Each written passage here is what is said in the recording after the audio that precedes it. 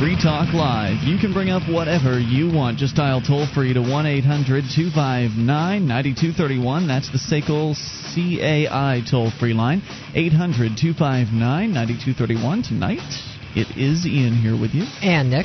And Mark. You can join us online at freetalklive.com. The features on the site we give away, so enjoy those on us. Again, freetalklive.com. We'll start things out here tonight with a special guest, one that we've not had on in a while, and it's no one's fault but our own, I guess. He is Jim Babka, and he is the president of DownsizeDC.org. Jim, are you with us, sir? I am, and I'll share the blame with you, Ian. That's all right. It's okay. It's all no need to pass too much blame around here because you're here now, and DownsizeDC.org is continuing to do a very unique work in Washington, D.C., a place that I mostly have given up on, but Jim, I haven't given up on you. In fact, I'm not the only one. You were just recently speaking at the Defiance Tax Day Tea Party, as I understand it.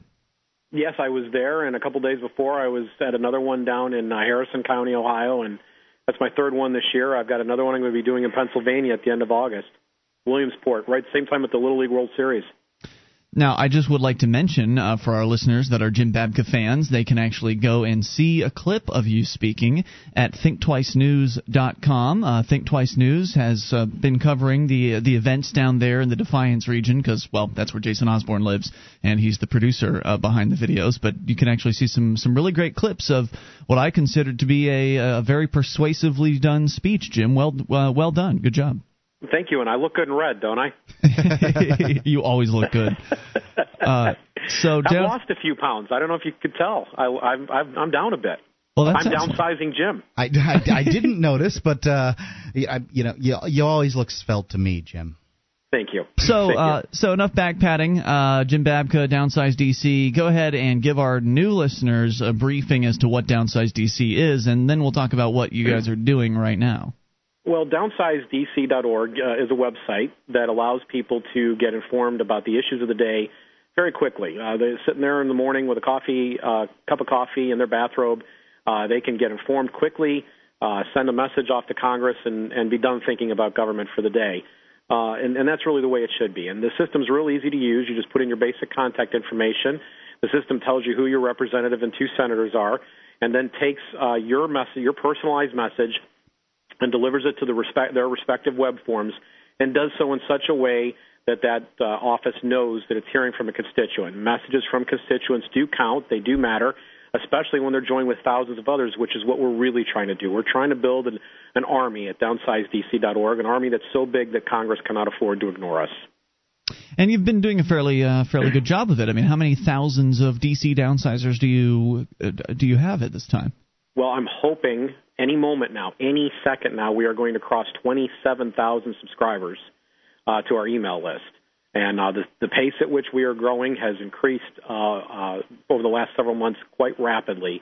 Every week it seems like it's growing faster than the week before. Excellent. And so what is it that is exciting right now? What is it that's going to get people to go to DownsizeDC.org to, if they've never done it before, take advantage of your system? Well, as you guys know, we've pioneered an issue. We spoke out and put together a bill called the Read the Bills Act. And we've done a lot of spade work on this issue. We've pushed this harder than anybody else has out there. And now all of a sudden there seems to be some interest. The minority party in the House has decided that it's really bad all of a sudden that the majority party is not, giving enough time to read the bills, and they're stuffing things in at the last minute. And so all of a sudden, Read the Bills has become something of a meme. And there's organizations out there trying to take little bits and pieces of what we've proposed, not the full Monty, because, frankly, that scares them. And they're looking to offer some really watered-down versions of the same, trying to take advantage of this idea that we've introduced, that Congress should read its bills. Have you seen an interest upturn, if you will, or an interest spike since Barack Obama was elected? Because obviously there's been this Tea Party phenomenon which appeared out of nowhere, as though the idea, the suggestion is that all of a sudden the federal government's gone bad, and now all of a sudden that the Democrat is in charge, all of the same things that have been going on under the Republican administration are somehow now distasteful to a large group of people. Has Has that been positive for Downsized DC? Because, you got to take the help wherever you can get it, right? Yeah, we do, and that may be part of what explains kind of the rapid pace at which things have begun to pick up of late. But we had a really interesting thing. We're basically anti the establishment. So whichever party's in power, whichever one's driving the agenda at the moment, that's the one we're probably opposing. When it was the Patriot Act and warrantless surveillance and war, more and more war, we were the ones that were standing up and saying, no, that this is wrong and we are opposing this. And by the way, they weren't reading their bills back then either. And now the scene has shifted. The issues have shifted. And I frankly, I'm very stunned by the scope and speed at which Barack Obama has moved and attempted to move. But be that as it may, you'll find this interesting. We had a lot of people that were with us back when we were critical of the Republicans and George Bush. And they didn't like it when we were critical of Barack Obama. And so we had a rather large attrition and defection rate, a lot of nasty messages. We were supposed to hail the newborn king when he arose here in Washington, and we didn't do that. We continued to be who we were, and we were critical of big government wherever it was showing up. And so, we had a little bit of a bumpy ride here the first quarter or 4 months or so of the year. But it has changed. I mean, we are definitely now starting to pick up speed. Now, it's my understanding that House Majority Leader, is it Steny Hoyer? Yes. Got himself a little chuckle out of the idea that members of Congress should read bills. Yeah, there's one group that's trying to steal our idea, a conservative Republican group that put a petition up online. And they are simply asking for a 72-hour waiting period before the bill actually, a final copy of the bill is printed before it actually gets voted upon. That's all they're asking for. So no requirement to actually read the bill, which is one of the... No, and in fact, it comes nowhere near ours. And in fact, they only want to do this for the health care bill. It's a pledge on the health care bill. And so, it's a stalling tactic. I mean, that's how it's being used here. But it's interesting because it's getting a lot of play, and people are starting to say, wait a minute, why don't they read their bills, and why are they passing these things so fast? And they should slow down and sweat the details. And, some of our verbiage has even ended up in editorials that have been published elsewhere, things that we've written on our website and that we may or may not get credit for, but, people are starting to repeat our lines. And so, you can get anything you want accomplished if you're not too concerned about where the credit goes. And frankly, I'm not concerned about credit. I'm concerned about making sure that there's actually something done that has real teeth. But getting back to Mr. Hoyer, yes, he said there's no way they're going to be able to read the health care bill. He laughed at the notion. But here's what I think you guys will really enjoy. He basically told us how we can defeat all of their bad legislation. He said that a bill like this, a bill this size, a bill that covers this scope of issue, would never get passed if Congress was required to read it. So what he's just told us is if we want smaller government, we need to make them shorten their bills, and only our proposal does that because there's a requirement in our Read the Bills Act that says that the bill has to be read aloud to a quorum. 50% plus one of the members, as the Constitution defines it, have to sit and listen to a literal word-for-word in-order reading of the entire bill. That's the only thing that's going to shorten these bills. I can't think of anything else. Now, of course, the biggest problem that you've been encountering with the Read the Bills Act is that the people in Washington, D.C., inside the Beltway, they're just not that interested in this, whereas anybody else you talk to, whether they are Democrat, Republican, or whatever, that they do like this idea because they understand that these people don't read the bills, and that's a fairly dangerous habit. So how's it going as far as the growth is concerned with making this actually come to fruition? I mean, you're saying they're introducing these little wimpy versions of the Read the Bills Act, but what kind of progress are you making in actually getting this? Well, there's encouraging things happening, and I'm getting more calls to do interviews, and they're coming from new quarters, people we've never met before, because this issue is being discussed. They do a Google search, and they find out about us, and they call us up on the phone, and so that's begun to pick up, and we're still not doing anything specifically to pursue that, and that's happening. And we also, we're just getting lots of advice on what we're doing that we weren't getting before. I think we're going to get the Congress to do what we want. It's a matter of putting enough pressure on them.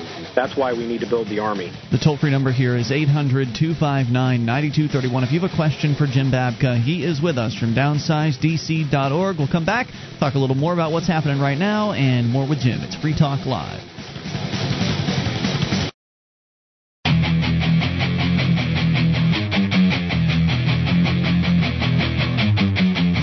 Talk Live. You take control of the airwaves toll free at 800-259-9231. That number brought to you by SACL CAI. You can bring up whatever's on your mind.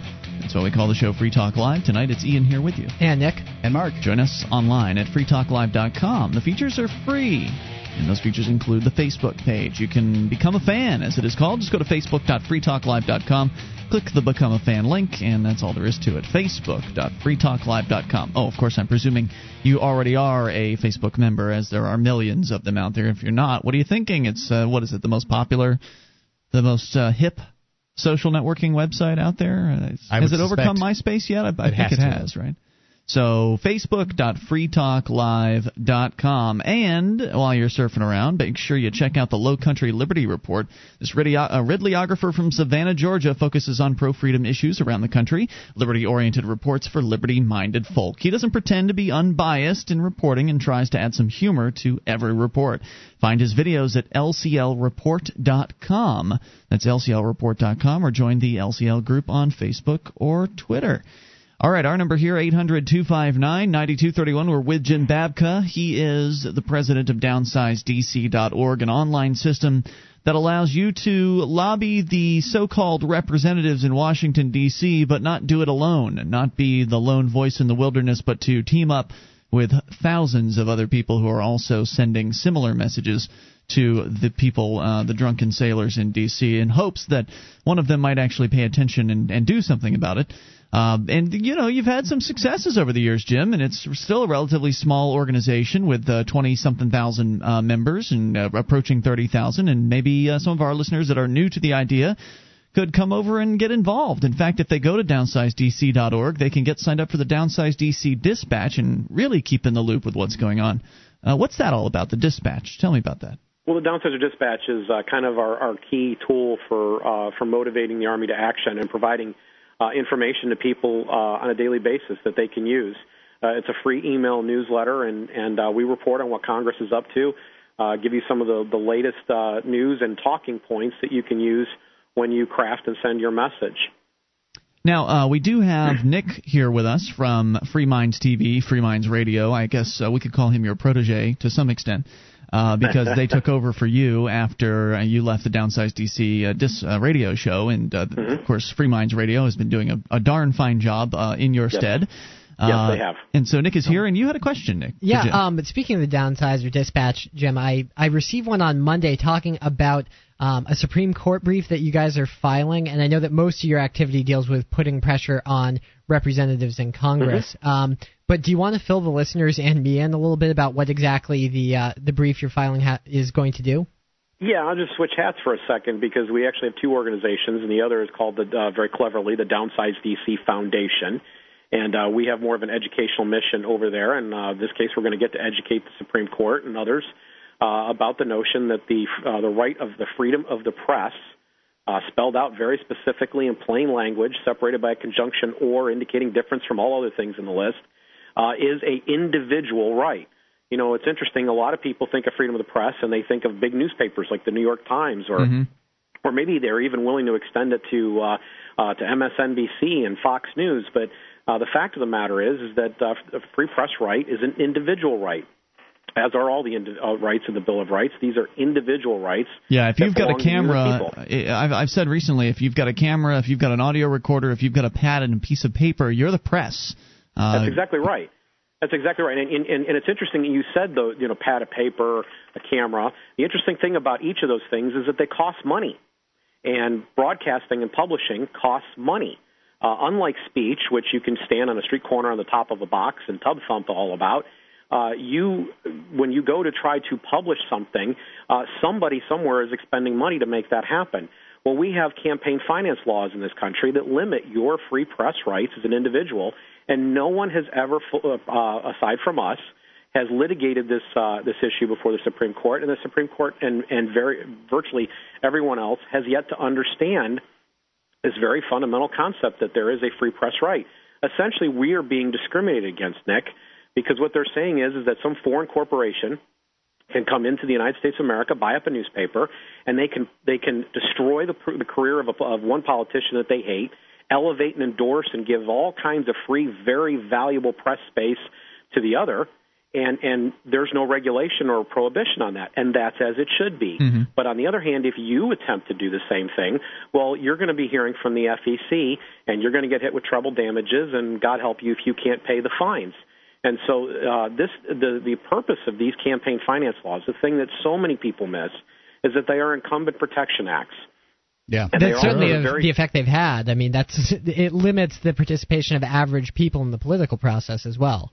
Yes, what it means is that you can't have a great equalizer. You know, Eugene McCarthy was somebody who very much opposed these campaign finance laws when he was alive, and the reason he did is that in 1968, when he ran against Lyndon Johnson for the Democratic Party nomination, forcing Johnson to drop out of the race rather than be embarrassed in Wisconsin, he did so because he was able to score not a victory, but a very stunningly large percentage of votes by running a television ad-based campaign. It was the first of its kind.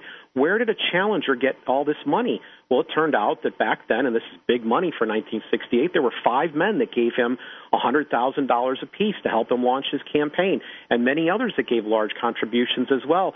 And he said that if the laws that were in place today had been in place in 1968, Lyndon Johnson would have had the Democratic nomination, and who knows what would have happened from there. But history changed because of this particular rule. I frequently, Nick, think about my former boss, Harry Brown, and what an eloquent and great spokesperson he was for liberty, and the fact that if he could have had the benefit of a handful of donors who could have put down, let's say, $1 million apiece, what that would have done? Would it have gotten him in the debates? And if he'd have gotten in the debates, what would have happened from there? Oh, man. I think he would have cleaned those guys' clocks. Yeah, talk about a liberty fantasy to have Harry Brown get into a presidential debate. Yeah, and I understand that the argument that's made in favor of campaign finance reform is that it allows very rich people to manipulate the political process, but the fact of the matter is the campaign finance laws are written in a way that allow incumbents to keep their political machines going, and they are financed by very wealthy corporations. And I think what's the cap for cap for a corporation is much higher than an individual. Well, it's not really so much a matter of that. I mean, corporations really are very regulated into how they could give, but they can always get their people to go there. And you know, everybody belongs to the industry trade association, and they make sure that when they fill out their checks, when they buy a seat at the rubber chicken dinner, that they put the proper source code in the memo line there. And that way they know how many people, when the industry lobbyist shows up, how much money he's capable of generating into their campaign. So it's very easy for an incumbent to get around these laws, but because the challenger has no similar access to sell, and to make even matters worse, all donations to him are going to be reported. Unlike a secret ballot, everything that you give is reported. They don't want to be on the wrong side of the ledger when they need to go get access to that congressman. And so these two things kind of form a double whammy that keep the challenger from being able to raise opposition money, and it becomes a lot like filling a swimming pool with a teaspoon. So, Jim, where can people go to? Is this still the Downsized DC Dispatch that's following that particular event? Yeah, we're reporting on it from there as well, because both organizations, the Downsized D Foundation and DownsizeDC.org, report through the Downsizer Dispatch to their supporters every day. I want to encourage our listeners to go and get involved. It's a last-ditch attempt to do something with the ever-failing federal government. And, Jim, I always appreciate your time, and thank you for coming on the show tonight. Thanks, Jim. I'm really glad to have been here. Thanks, guys. Keep up the good work. Good night. 800-259-9231. That's Jim from DownsizeDC.org. More coming up.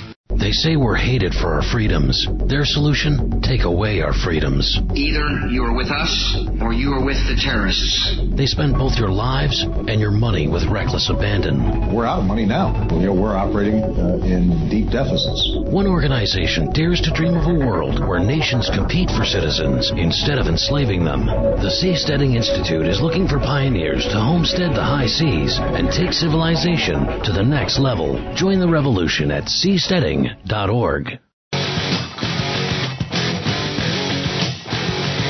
This is Free Talk Live. You can bring up whatever you want. Just dial toll-free to 1-800-259-9231. That's the SACL CAI toll-free line. Tonight it's Ian with you. And Nick. And Mark. And you can join us online at freetalklive.com. All of the features we give away, so enjoy those on us. Again, that's freetalklive.com. Oh, and those features include, by the way, the BBS with over 450,000 posts. There's a lot to talk about there. Serious issues, fun stuff. You'll find it all, and it's all free at bbs.freetalklive.com. Join more than 500,000 people who've trusted LegalZoom.com for their common legal documents. Incorporate your business. create a will or living trust, even register a trademark. It's empowering you, protecting you with common legal documents that people trust. LegalZoom.com. Use code FTL to save $10 off your order. It's LegalZoom.com. In a perfect world, we wouldn't need legal documents like this to protect us from the overreaching governments. However, we do. So it's LegalZoom.com. All right, so we will go to your phone calls about whatever you want. Let's talk to Eric in Texas on the AMP line. Hello, Eric. Hi, guys. Hey, what's on your mind? Are you familiar with the concept of the Streisand effect? Streisand effect. Negative. What is that? It was coined a few years ago when a journalist took some photos of Barbra Streisand's home, and she sued them to prevent them from publishing it, even though it was taken from a helicopter out over the ocean. Wow. But it became a term used to describe suing people to prevent publishing of information, basically backfiring and getting it much more attention than it ever would have gotten to begin with. Was it successful, the lawsuit? In that particular case, I don't remember. I don't think it was. Okay, well, I guess that's good. But for a more recent example, we can look at the story last week of the D.C. police chief whining about the iPhone app Trapster for police, finding out where police are hiding. Oh, by the way, that reminds me. I don't know if this was mentioned on the air. I don't think it was. It was told to us originally that Trapster, what was originally advertised as an iPhone application that allows people to discover where police speed traps are and speed cameras and red light cameras and where areas where police are normally known to kind of hang out, those kind of areas. It indicates all of that on a GPS map on the iPhone. Turns out there is an application for BlackBerries, and there may be more different applications for other types of smartphones out there. So I believe the website is Trapster.com. So all smartphone users should really look into this. It's pretty neat software.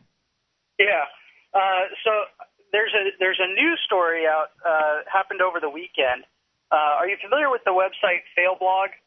No. Failblog. Yeah, it's the Failblog. I think it's failblog.org or something like that, maybe .com. Okay. But they show pictures of people failing at things. So like you'll see one. Oh yeah, where they write the word fail on the picture and it's really funny, that kind of thing. Yeah. It's fun stuff. So is that an internet meme, Eric? It is. Okay. It is.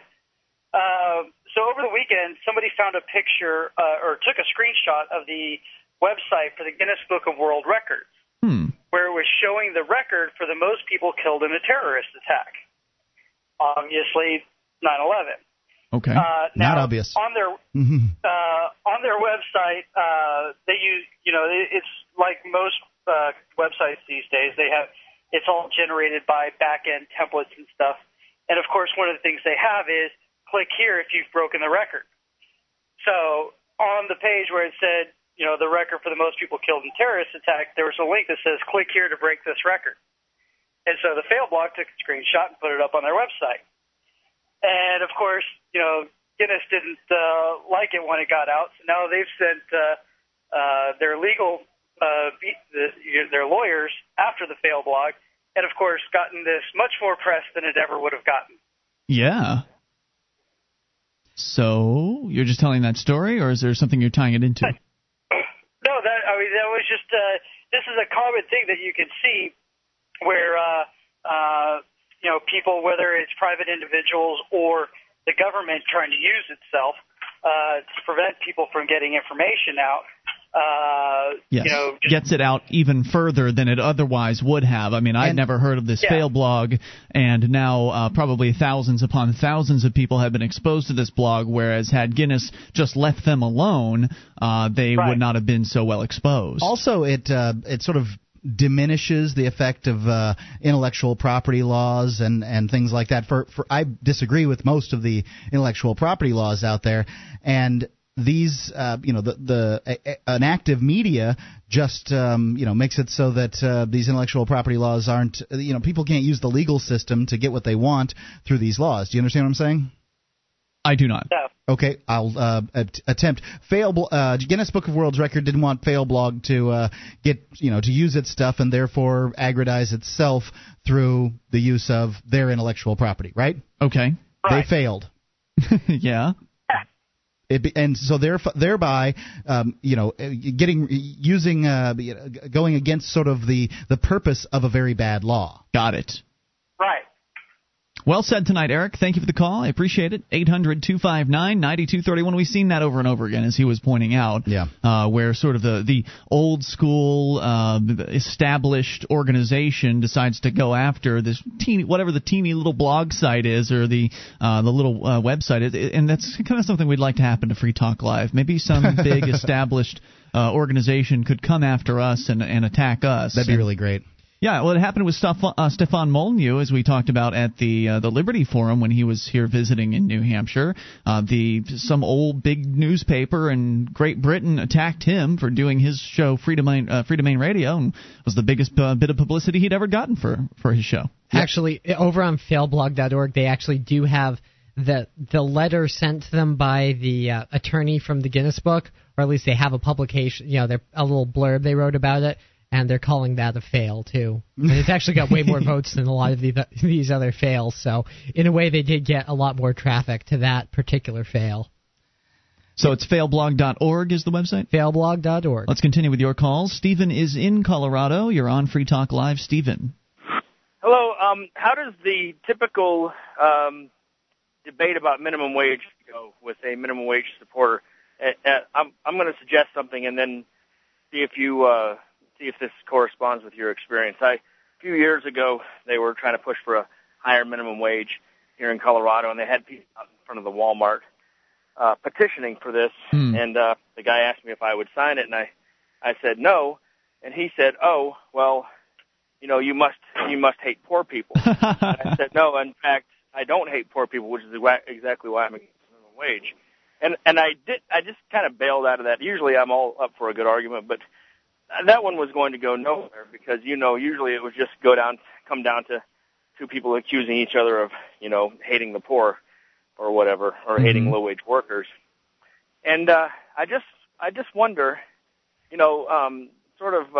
trying to go by Harry Brown, who was just mentioned, and Michael Cloud and Jim Babka, what would be a better way, do you think, to approach a minimum wage argument? Because, me, I'm ready to roll up my sleeves to get out with somebody. But there's a better way. Yeah, the first thing I would suggest you do, and this applies to anything, any topic of discussion, is get away from the terms argument. Get away from that whole conflict mentality. I understand that it's fun to get into arguments, but it doesn't really do much as far as persuading people. And if that's what your goal is, then you shouldn't be arguing with people. You should be focusing on persuasion. I know it's easy to say that, and it's much more difficult to actually put it into persuasion into effect. But I think the first big step is to change your mindset about what it is that you're doing. Do you want to argue with somebody? Because if you argue with that person, what you're going to do is the typical thing that happens in an argument or a debate, and they teach you this in government school. If they teach debating in government school, it's probably a good idea to throw all that crap out. Just the whole idea of debating, because what happens is everybody digs their trench. You've got the two sides, and we'll bring you back here in a moment. We'll talk about the issue, because Peter Schiff recently published a great article at LouRockwell.com about this. But argumentation just results in both sides digging in a trench and then lobbing bombs at one another, verbal bombs, and nothing ever gets accomplished besides the fact that people get mentally wasted over the entire discussion. We'll come back, talk about persuasion, minimum wage here in a moment. So take your calls about anything. Free Talk Live. This is Free Talk Live. You can bring up anything if you dial toll-free to 1-800-259-9231. It's the SACL CAI toll-free line, 800-259-9231. It is Ian here with you. And Nick. And Mark. You can join us online at freetalklive.com. All of the features are completely free, so enjoy those on us. Again, that's freetalklive.com.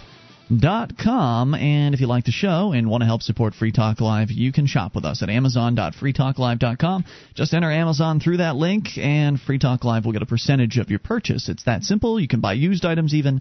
We'll still get a cut even if you buy used, so you'll save some money that way. And if you're buying brand new, you're still going to save money because Amazon's got some great prices. Amazon.freetalklive.com. All right. We had Stephen on the line. He dropped off, but we'll still answer the question because it was a good one.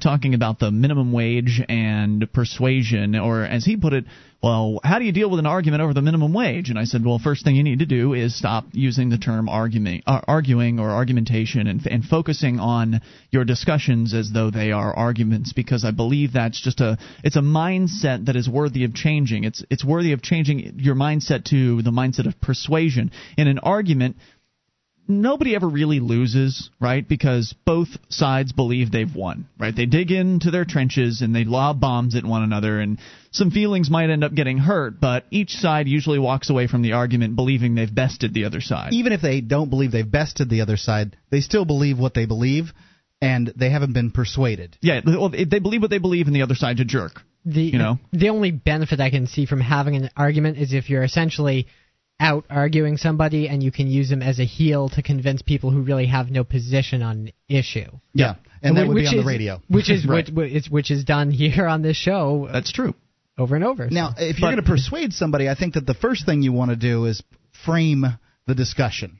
I think that you and I can agree that we want to help low-wage workers to be able to make a living and pay for their, support their families and pay for food and shelter, right? Finding that first point of agreement is the first step to having a persuasive discussion, and so agreeing is very important. So that's what happened. He was out in front of a Walmart. Coming out of Walmart, some petitioner approached him and asked him to sign a minimum wage petition to raise the minimum wage in Colorado, and he said no. And he said, well, don't you care about the poor? That's a perfect opportunity to make that agreement. Oh, yes, of course I care about the poor. And then you can go on to explain how it is that with your beliefs, that is liberty, freedom, that the poor will be helped far better than the minimum wage, which in point of fact doesn't actually help the poor. But right, the minimum wage presupposes that evil employers would employ their employees, whom they work with every day, likely at far less than market wages, because they could. And of course, it also presupposes that employees wouldn't walk away from that. I think that you should that's a good way to go with it, because then it really shows the person for the nasty vitriolic position that they have, which is that look, I mean, you're just assuming that that employers are bad people, when in fact employers are just like you and me. And every time a minimum wage gets raised around the United States, you can read story after story of little businesses that are saying that they're going to have to lay people off, or they're not going to hire as many people, or whatever, and essentially that minimum wage in fact costs low-wage jobs, and there were people in those jobs that are now not making money, or they've had to go on to something else. Minimum wage doesn't drive up wages it doesn't drive up wages for everyone. It drives up wages for the ones that continue working. Now, there are different persuasive tactics that you can utilize, and Michael Cloud's name was mentioned earlier this hour. He was somebody who he's somebody who's involved with the Advocates for Self-Government, which is a great organization that is dedicated to helping liberty-minded people to hone their persuasive techniques, to hone their communication abilities, and to get far better than they initially start at. And we all started somewhere, and hopefully we're better than we were originally. And the advocates have done a great job of helping people get better. You can go to theadvocates.org to learn more about them and to order some of their materials. Michael Cloud wrote The Secrets of Libertarian Persuasion, which actually was originally an audio tape series, and now it's a book. So you can grab that book and learn a lot about this particular topic, learn various different techniques. One of those techniques, and I'm reading the book because I listened to the audio tapes a long time ago, so I'm in the middle of the book right now, and it's been a while since I picked it up. I think I'm in the middle of 5 books right now. But one of the techniques is to ask a question like, well, if I could show you that the minimum wage actually hurts the people it's intending to help, would you be willing to look at that? You can ask a qualifying kind of question like that idea. instead of just kind of spending a bunch of time. Because you're out in front of Walmart there. You don't know who this person is. You don't have any family history or friendship or work history with this person. Just a random person that you happen to have encountered. So that's a good qualifying kind of question to see if this person's mind is even open to persuasion. Well, it's also a pry bar for opening that mind, because they've now said, yes, I would be willing to look at it. So they've given you permission to... Right.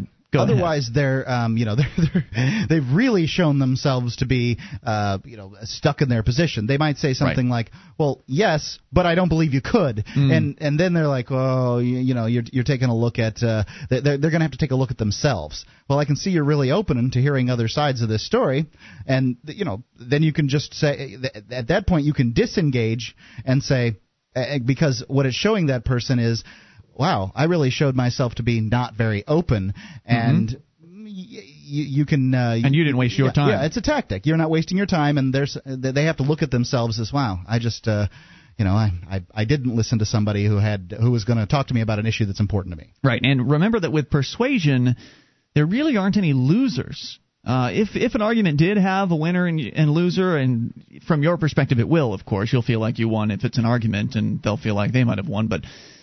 With a persuasion, everybody wins, because the person who had an old viewpoint replaces it with a preferred viewpoint, because they've made the decision themselves that to be persuaded. They have decided that based on what it is that you've said, and odds are good it's not going to happen right there. Odds are good that you're going to have your conversation. They're going to go home, sleep on it, think about it for 6, 8, 9 months, however long it takes them to really kind of turn the gears on the issue, and then they'll incorporate it into their own thought processes and never give you credit. Right, and then they'll believe they came to the conclusion themselves. And that's fine. You don't need credit, just as long as you have success in helping people understand what liberty is all about. But that's why I say it's not a conflict. That's what argumentation is. It's conflict between two different people holding different viewpoints. Persuasion is basically just reaching out and pulling toward you the people that are likely to agree with you if you're persuasive enough. So essentially you're winning by bringing them on board with your ideas, and they're winning because they've replaced an old bad idea with a new better idea, and they believe they did it all on their own. So that's one of the real benefits to the persuasive process. And just this whole idea of the mindset that you need to be in to have these conversations, the mindset of I don't want to argue this. And you can catch yourself sometimes. I'll catch myself getting into that kind of argumentation mode, and I'll realize, well, wait, I'm that's not what I'm here to do. I need to change my tactics. I need to change into persuasion. And I still hear this kind of conflict mindset throughout the liberty movement. I think it's detrimental. I think it's detrimental just to each individual's viewpoint and mindset and how they see themselves. They see themselves fighting for liberty. They see themselves the word fight I hear so often. This is a battle. We're an army. Yeah. There's a war, and Jim Babka was just doing. It just used the terminology army, and these are things that I've been moving away from. I'm not calling anybody out on the carpet for using these terms. No. It's myself, and I've been doing it. Absolutely, and I don't want to do it anymore. Is the idea that we're in conflict with, people that want the same things that we want. What you that resist doesn't make persists. Any sense. Right, absolutely. So I think so. When you are in the battle, when you are in a fight, even if you win one battle, you haven't won the war. So there's the other side is going to redouble their efforts, and they're going to come back at you. So if you get your Ron Paul guy elected, the next term, the other guys are going to redouble their efforts and come back and fight you some more. And so the fight never ends. The political fight never ends. But if you change your mindset from instead of battling for liberty or fighting for liberty, instead just talking about living free and persuading others to live free, to join you in freedom and accepting these ideas, I think it'll be a big change for this movement. Yeah, I think one of the detrimental things about acting like you're in some kind of a conflict is that other people can pick up on that, and if they're not agreeing with you, presumably you're treating them like they're an enemy or they're an opponent, and they can kind of pick up on that vibe if you're talking to them, and that's not going to bring people over because you're already setting up an emotional situation where they already feel like they're on the other side of the fence from you, even if they're really not that far off. I mean, they could be someone who agrees with you on a lot of points, but I find that, especially with people who really care about liberty, sometimes you'll zero in on that one area where they don't agree and try to, basically fight it out with them there, and that can actually push people away rather than move them towards your position. But it is fun to argue. 800-259-9231. I think that's one of the appeals of arguing, is it's fun to have that conflict for people, but it doesn't actually produce anything for the person you're talking to except hard feelings. Hour 2's coming up. Free Talk Live. I had a great idea at work yesterday. So, I gathered my A-team to meet online using WebEx. I passed the ball to Carol in Atlanta, and I created some killer graphics. Then, I passed the ball to Taz in San Jose because I write the code that makes their ideas work online. Then I passed the ball to Logan in Cambridge. I'm kind of the keeper of cool. And hey, it was cool. So now my idea wasn't just an idea. It was our hot new product line, created by our national development team. Spread across 3 time zones. And we couldn't have done it without passing the ball. Using WebEx, the only way to pass the ball online. Pass the ball. Get your ideas rolling. Go to WebEx.com and try WebEx free. Just click the radio graphic and enter promo code 606 to get a free trial and a free retractable VoIP headset. Remember that code, 606. WebEx from Cisco. WEBEX.com. Free headsets available while supplies last. Terms and restrictions apply. See website for details.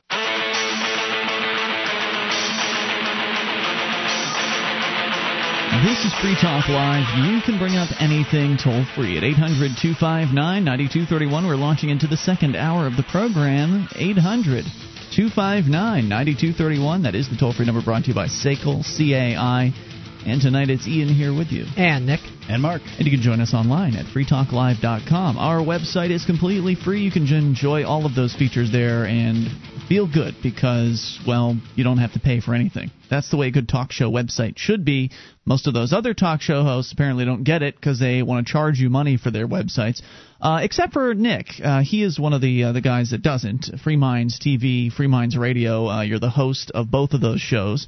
FreeMindsMedia.com is your website, and the content there is also free. But like Free Talk Live, you do have a voluntary contribution program that does open up a few new options to your listeners and viewers. A little bit of extra content, but most of it you can get right up there on the public side of the website, completely free. How's the blog been going? I know you and Toby have been blogging as of late. Have you been keeping that up?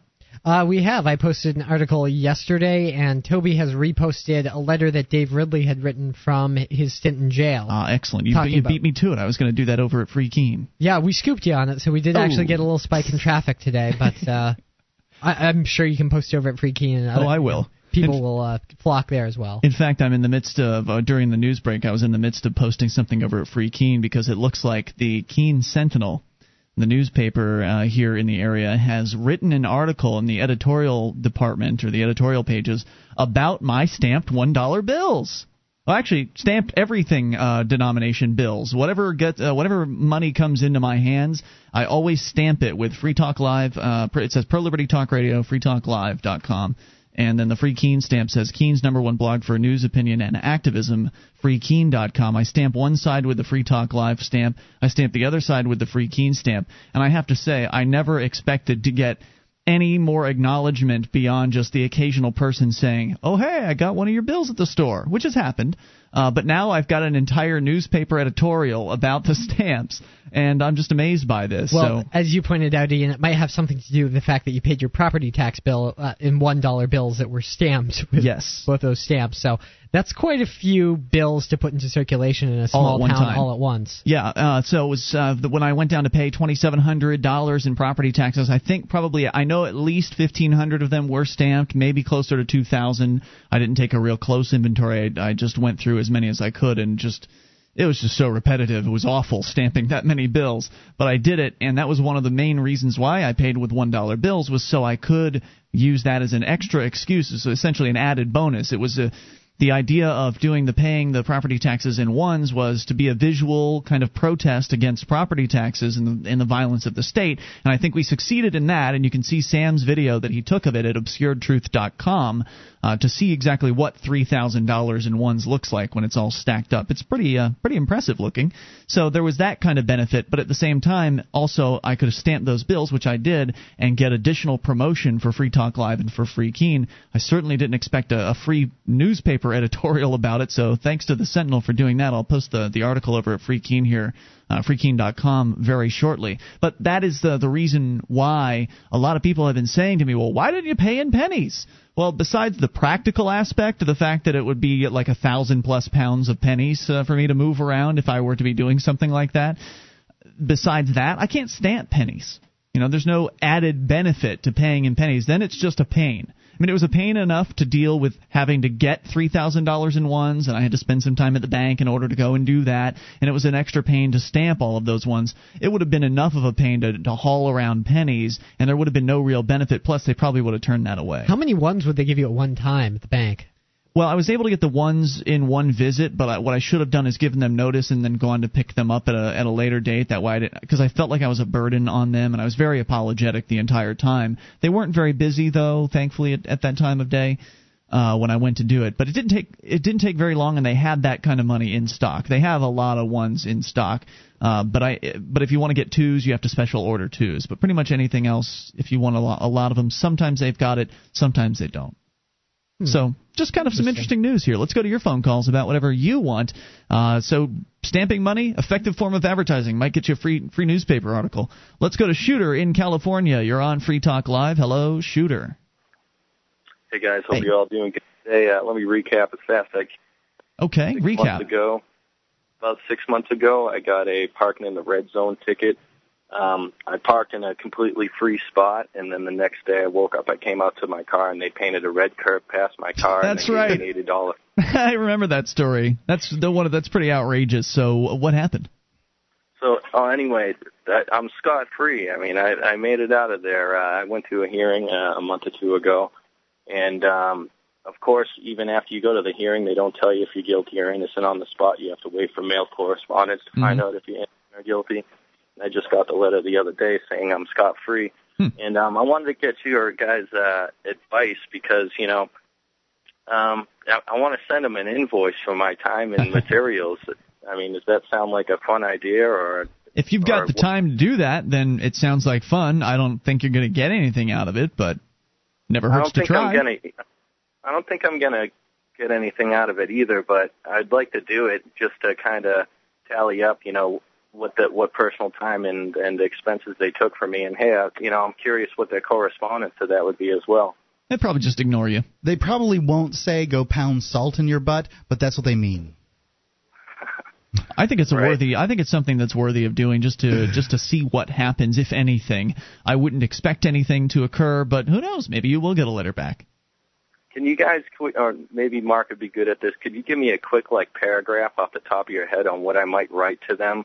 Because, I videotaped, I have labor put into this, couple DVDs, quite a bit of postage, a ton of correspondence happened. I have parking I had to pay for to go down there, plus I had hours on my witness and gas. So can you give me a quick paragraph on what you might write, Mark, or anyone who wants to take the mic? I think I'd use. What I'd make sure I had in there was an invoice that looked sort of official looking. Yeah. Invoices have lines and boxes and stuff. You can, and if you got the date and that kind of thing. Most office programs have a pre-made template. You can just open that up and fill in the stuff. And then you can itemize line by line the things that you are charging them for. And if I were to include a number, obviously you're going to. I would make sure that the number adds up to something more official looking. And an official looking number would be, instead of $500, it would be $551.37. What about $499.95 or something? No, you're not giving them a deal. No, you're billing them for their time. You're billing for your time and your material. It looks more exact. It looks like you actually took the time to really measure out what kind of value they took from you. And of course, put a due date on it as well, because any real invoice should have some kind of balance due date, or you could just put upon receipt, but something to tell them when they need to pay you. And you can within 30 days, and then you can start making collections calls. Yeah, and you can apply a late fee to it as well, right? Because if they don't pay within 30 days, there's they charge 12% here on property taxes, so you might as well charge 12-15%, something like that. I want to put in red lists that if payment's not due in 28 days, the fine goes up because when they invoice you, that's like the first thing you see. It's almost as big as your address on the front of the envelope, that warning. So. Cool. Well, let us know what happens. Anything else you want to share tonight? Yeah, remember not to sell yourself short because they're not selling themselves short. Their bureaucrats are being paid quite well. Right. I wanted to ask you guys real quick, or maybe a caller could call in. Has anyone tried to take, for example, for me, it's the city of Los Angeles. Has anyone tried to take their town to small claims court over something very minute like this, and what might their experience have been doing it? I have not. What is a small claim? I mean, what's the maximum dollar limitation on that? Isn't it just a few $100, or is it a few thousand? No, in many states it's like 10,000. Really? Do you know, Shooter? No, I just know it cost me about $60 just to get the small claim, get them to accept my case. That's all I know so far. So wait, you already have gone into the small claims court and you're moving ahead with that? No, these are just buddy recommendations. I'm not sure if I want to commit. I'm just thinking about these fun things that I do in my spare time here. I mean, the only word of caution I would throw out is that if you do actually take the city to small claims court, even if it's on a lark and you're not really serious about getting the money out of them, you can make yourself a target. I'm not saying don't do it because for retaliation. I mean, you might get a lot more parking tickets if you sue the city. They might put something in your police file, but just maybe LA is just too big for that. 7,500 is the limit for small claims in California. Very good. Good luck, Shooter, and let us know what happens. Thanks for the call. Appreciate it. 800-259-9231. You bring up anything. This is Free Talk Live.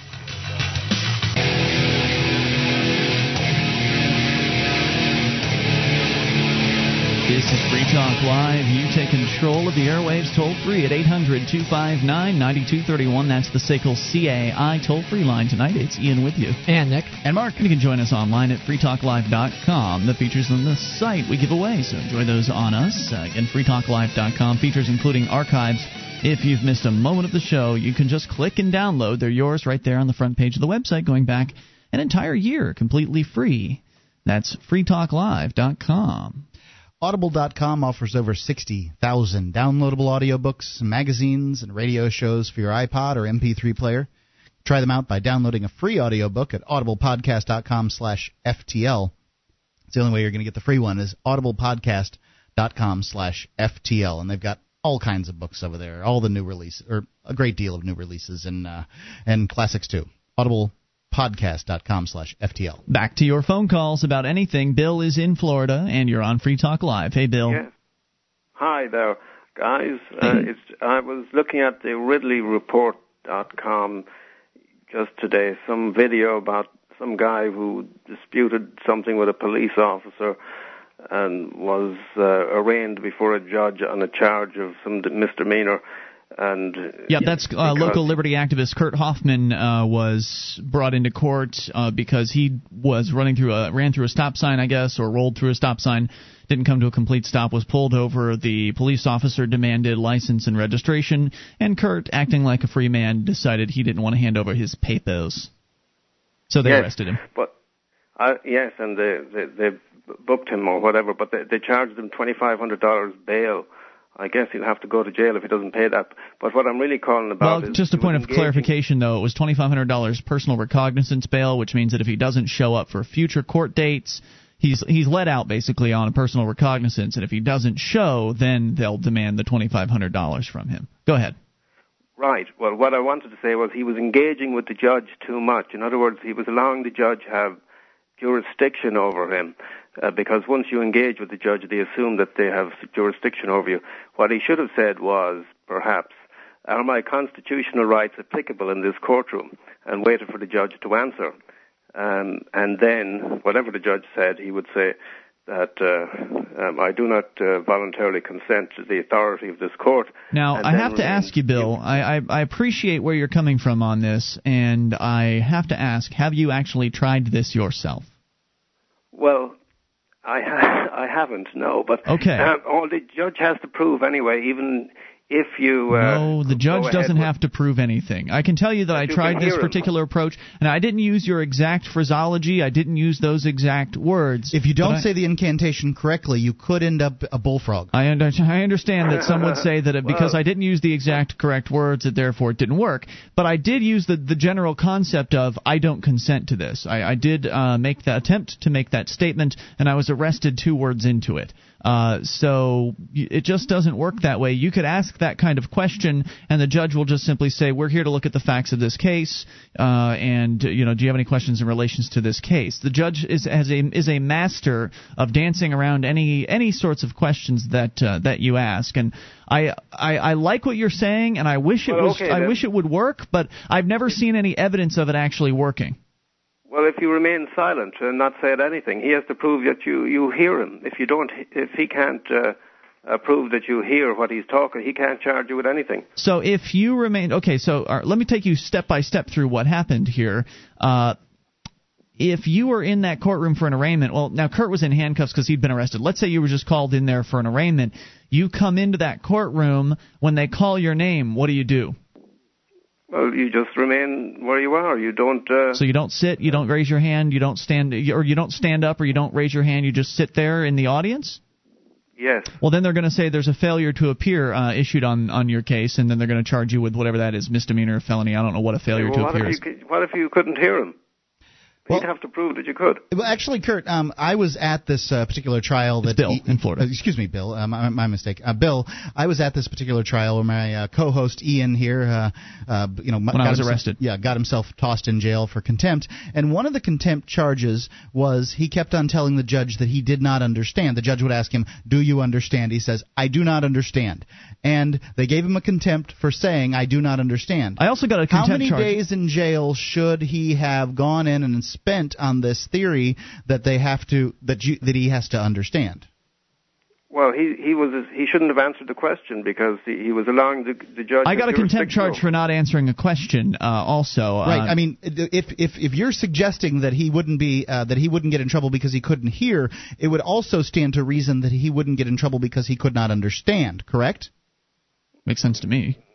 Well, he answered the judge. The judge. But he said he didn't understand. But I also got a contempt charge of 30 days for not answering the judge. You can hear this, I believe, on the 14-minute recording that I made in the secret star chamber that they dragged me into after they took me out of the main courtroom, where the judge asked me if I could afford to pay the $120 fee, or the fine, rather, for the couch being out in the yard, which my tenants left their couch in the yard, and that was the reason why I was there in the first place. He asked me if I could afford to pay it, and I did not answer his question. So by not answering, I got another contempt charge. Are you going to suggest that it's because I answered some questions but then didn't answer that one question, that I didn't follow the formula exactly the way you're suggesting?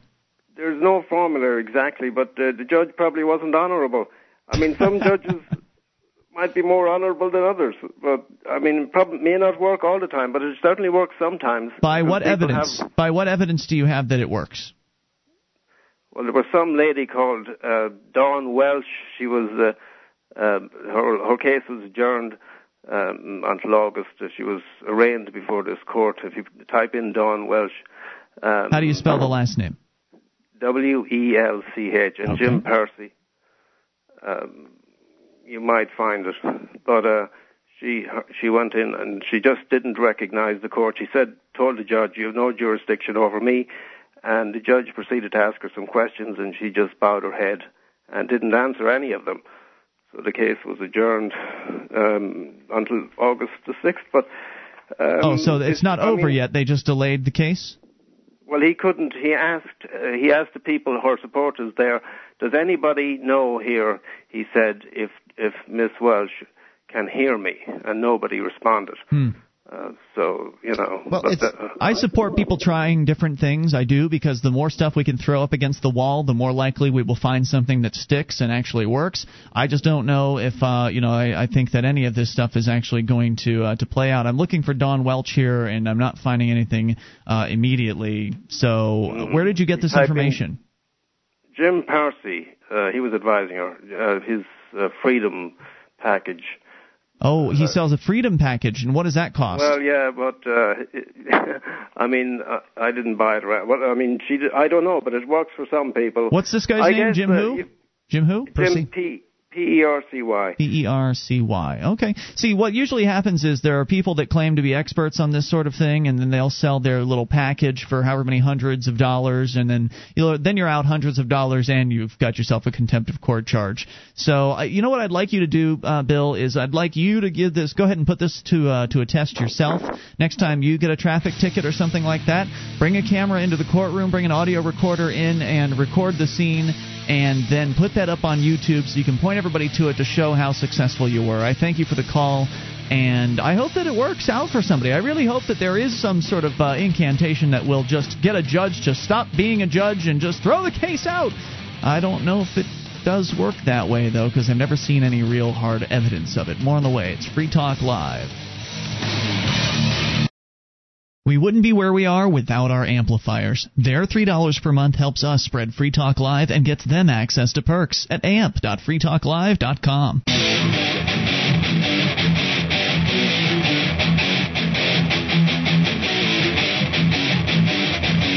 This is Free Talk Live. You can bring up anything if you dial toll-free to 1-800-259-9231. That's the SACL CAI toll-free line. Tonight, it's Ian here with you. And Nick. And Mark. You can join us online at freetalklive.com. All the features on the site we give away, so enjoy those on us. Again, that's freetalklive.com. Features including the Shrine of Female Listeners, the dozens of ladies who've taken the time to send us their validated photo and prove they listen to the show. Head over to shrine.freetalklive.com. Oh, and yeah, we are also accepting video validations now. All of the details are at shrine.freetalklive.com. Are you frustrated with the lack of freedom where you live? Are you tired of the oppressive state intruding into your business and personal life? If you knew thousands of liberty-loving people were all moving to the same place and getting active, would you join them? You can. Just join the Free State Project at freestateproject.org. That's freestateproject.org. So we just had Bill call in from Florida. He was talking about how over at freekeen.com, or actually he mentioned the Ridley Report because RidleyReport.com did a story on Keene liberty activist Kurt Hoffman, who was arrested over the weekend.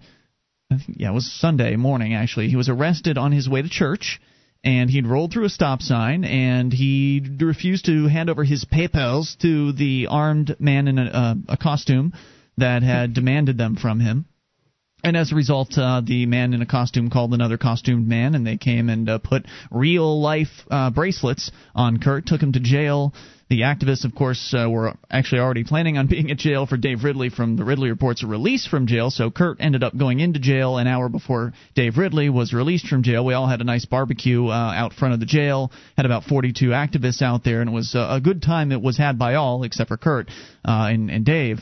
Dave got out, Kurt went in. Then the next morning, we were all out for the Fully Informed Jury Association outreach, which regularly happens, and it has now been going on for a full year here in Keene, New Hampshire. I don't think any other area of the country can claim to be doing Fully Informed Jury outreach every single month of the year, as we have. That's every jury, too. Every single jury, yep. So, by the way, learn more about FIJA at FIJA.org, FIJA.org. You'll learn about how juries have the right to say not guilty based on their view of the law itself, not the case. Likely, nobody in the country has as large of a FIJA outreach as Keene, New Hampshire does. Well, proportionally, it's a small town with a lot of FIJA activists. Right, but FIJA is the kind of activism that anyone can do. So I would say that there's probably some place in the nation where some guy who goes out with his pamphlets every whatever it takes to reach the jury, and he could have been doing that for years on end. So it's possible. Yeah, it's possible. I actually read the FIJA newsletter. They have a printed newsletter that they send out to their contributors every month, and maybe it's quarterly, but anyway, it comes out every so often, and it's a nice newsletter. The editor of it, maybe we'll get her on the show one of these days because she seems like a real firebrand for liberty. Her name is Ilolio Marguerite Jones, I think, and she lives out in Montana or Wyoming, one of those two. And she's a just really principled lady. You can tell because she does editorials for the FIJA newsletter that are very focused on how FIJA is a decentralized organization and that it completely supports individual sovereignty, and she's really cool from what I can tell. So I'm going to write something up for FIJA outlining what it is that we do here in Keene and hoping that it encourages other people to do something similar where they live. Because if you've got 2 activists, you can do a fully informed jury association outreach. If you've got 4 activists, you can do a kick-butt fully informed jury association. You could do it with 1. You could do it with 1, but you're risking police arrest if you're doing it with 1, because they are going to come harass you probably the first time you do it. And if you're not prepared for that, if you don't have a video camera and you don't have people there to back you up, it's much more likely you're going to get pushed around. It's also easier to just get bored doing that kind of activism if you're one person standing on the street corner. Well, it's not a street corner thing. It's a courtroom thing, and it's not boring because when you do it, you're doing it when they're selecting the jurors. So you've got to... Basically, it's a half an hour window where the jurors are supposed to arrive. That's how it works here. From 8 a.m. to 8:30, they can come in, and usually we stay another 10 minutes to get the stragglers that are coming late. But it's basically person after person coming up to the front door. You're handing them flyers. So it's a pretty active form of activism. Yeah, I still think it would be more interesting for most people if they had somebody there. It helps. And they could talk about what they're doing with each other. It makes you look less crazy, too, when there's just when there's more than one of you, because then, 2 people believe in this, so it's not You're as not nutty. a lone nut. Exactly. You might be a little nutty in some people's eyes, but you're not a complete wacko. So I plan on writing something for FIJA to kind of outline that, because it is an easily duplicatable form of activism. But I think the fact that nobody else in New Hampshire is doing it besides the Keene activists, and we have supposedly, all these activists here, and I know they're doing things, they're busy doing their activism, but I just think it's a little embarrassing that fully informed jury association outreach isn't happening anywhere else besides little Keene, New Hampshire, in the state where there are hundreds of liberty activists. In my opinion, there's no excuse that fully informed jury association activism isn't happening in bigger marketplaces like Manchester, for instance. But that's aside. We were talking with Bill in Florida, who was pointing out that he believes that Kurt could have done better in court had he just followed the directions Jim Percy. And he misspelled Jim's name. It's P-U-R-C-E-Y. And Jim is more than happy to tell you his secrets as long as you pay him $250. I did find out about his Freedom Package, as he calls it here on his website. Just hand over $250 of your hard-earned dollars, and he'll tell you all about how if your name's all in capital letters, and I'm just kind of looking at his description of what this is. It's kind of the usual, what do you call these folks? The Patriots, P-A-Y-T-R-I-O-T, the Patriot movement, the people that are trying to capitalize off of other people's desire to be free, people like Jim Percy, who are basically making their living sending people like Bill or Kurt or whoever it is that buys their package into a jail cell when they actually try to use their product. To me, it seems like if the person actually cares to claim about liberty, as most of these people will do, if they actually think they have the magic bullet for setting people free from government jurisdiction, why aren't they spending their own money to get it out there in front of as many people as possible? Why is he paying to just blanket mail his information out to people? Exactly. And if you've got a tactic that works... Well, what if he doesn't have that kind of money? You don't have to have money. If you've got something that works, you can put it out there for free, and it'll get popular, and people will send you donations, like we do with Free Talk Live, like you do with Free Minds TV. We put our product out because we believe in it. We put our product out there for free. People listen to the show. They decide, like those Free Talk Live guys, I'll join their AMP program and get a few perks. And that's how we've managed to pull in over $4,000 a month. If the program he has actually works, he couldn't actually keep the information secret. If he wanted to make money off of it, if it actually worked, someone else would just pay for the packet and take the information and give it out for free. And put it out there. Exactly right. And there are so many examples of this across the Internet. Mr. Percy is not the only purveyor of such tactics. Right, but a lot of the people that do purvey these tactics tend to be, they tend to be older. And older people tend to not know much about the interwebs and posting things on it and getting the word out on the Internet. Not one of them has successfully posted That's nonsense, because there are a lot of older people that are very, very schooled on the Internet. The Internet is one of the most popular hobbies now amongst retirees in America. People are taking up Internet surfing and website building as opposed to just sitting around watching C-SPAN or gardening. So Internet has become very popular with the older segment. Regardless of how popular it is with the older population, I mean, the fact of the matter is there is no magic bullet to make yourself immune from government overreach. It doesn't exist. I mean, you can't spell your name in all capital letters or all lowercase or whatever the particular formula is that you're being told. They don't care how you spell your name. No, they don't. To be quite honest, a lot of times they don't care. I mean, a lot of these people are the same people who focus on common law and the Constitution. A lot of times the courts, they'll pay lip service to the Constitution, maybe, but they don't even really follow that. And if you're going to make common law arguments, forget it, because I know judges will sometimes say this isn't a common law case. It doesn't have to be. I mean, that's not the world. Maybe 200 years ago you could have made that argument, but that's not the world we live in today. So, this, just another guy who's out there marketing the same old ideas. I'm sure he's got his own spin on them, but I think your point is absolutely right, Nick, that if anybody who's marketing these things had something that worked, the information would get out there, would spread like wildfire, and we'd all be free. Or they'd sell it cheaper. Maybe $25 instead of $250 would be more appropriate. One of the reasons why I had Robert Menard on from thinkfree.ca in the past is because he is the one guy that I've ever found that actually does release all of his ideas out there to free to the masses. Whether they work or not, I don't know. I mean, he admits that he's gone to jail a few times. I don't have problems with people selling their information if that's what they want to do. I just don't necessarily believe it. More on the way. This is Free Talk Live. You can bring up anything.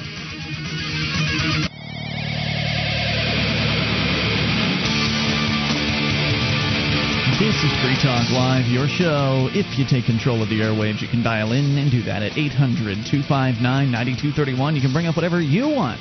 800-259-9231. It is Ian here with you. And Nick. And Mark. And you can join us on our website at freetalklive.com. The features on the site we give away, so enjoy those on us. Again, that's freetalklive.com. All right, so you can bring up anything. We're talking about, just briefly here, the purveyors of the secrets. The purveyors of the secrets to defeating the court system. Most of them, they don't actually have anything that they can point to as far as concrete evidence that their ideas will work, but yet they insist that they deserve to have you pay them hundreds of dollars so they can reveal their secrets to you. Then later on you can try them in court and lose and go to a prison cell. That seems to be the way things tend to work. Most of them don't want to give out any of their information up front. And as you were saying, Nick, if they've got really valuable information that could help set people free, if that's what they want to do is help set people free as opposed to just make a bank load, then they should put that information out there so it can be proven, it can be put to the test over and over again, and people can find out, yeah, this guy is right. This stuff works. Let's get this out there and help him get really wealthy because he's proven himself at this point. And I think that there are two people out there that, and I was very interested in this stuff maybe a year ago. Yes, because you believed very thoroughly that you could go into court and rattle off some incantation to kind of like use it as a bureaucrat repellent. Because I thought that ward off the people with guns. Right, I thought that their system was still to some extent. I thought that their system was still accessible to some extent. And when you start digging into all of these theories and ideas, these legal ideas that these people proffer, it sounds like it's legitimate. It sounds like, the United States is a corporation. You can look it up on Dun & Bradstreet. It actually has all the, the proof. There's a lot to kind of back up some of the legal-ish statements that they make that makes it seem like, maybe some of these approaches will work. I think the problem is that a lot of these people are trying to search for like an explanation for why the court has power, and it's really because they claim that they do. It's not, and they have men with guns who will back them up. Right, but the courts and the general public, they don't care about whether the United States is a corporation or not. They just accept this is the system that we have, and the judges and the bailiffs and the police, they're not thinking about any of these technicalities. Really. They don't care about their own court rules. No, they don't care. They don't even know what their own court rules are. The court's clerk, who is essentially the top guy in the court, the court clerk admits he'll admit on the phone to you that he doesn't know what all the rules are. He's got to go and check them out because how could he know what they all are? It's his damn job, but he still doesn't even know what they are. And even if they knew what the rules were, they still wouldn't follow them because they've got the men with the guns who are going to back them up. So some of these theories programs might work individually with individual judges and individual courts. Maybe. I'm not going to say that I'm not going to call the people with these theories liars. I don't believe necessarily that they are. However, I also have seen with my own eyes you stand up and say, I don't consent to this court's jurisdiction or something to that level. And, man, he said, before you said, I don't the handcuffs, he had already ordered the handcuffs put on you.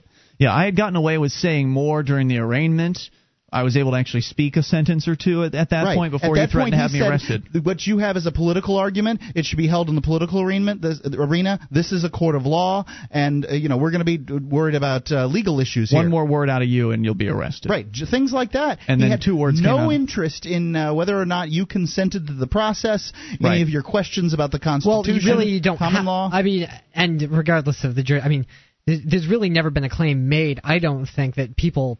If you've been accused of a crime, that you've consented to that jurisdiction. I don't think that's ever been the case in the United States or really anywhere in human existence. I understand that some people are trying to say, well, hey, the system's not voluntary by asking that question, but the system's never been voluntary, and I don't even think that they really claim to be. I mean, no. They do, sort of. They don't say that the law is optional, though. No, but in the New Hampshire Constitution, it does say all government of right is by consent of the governed, which, of course, could be interpreted to mean that, well, if consent isn't required, then it's just a government of wrong, which is what we have.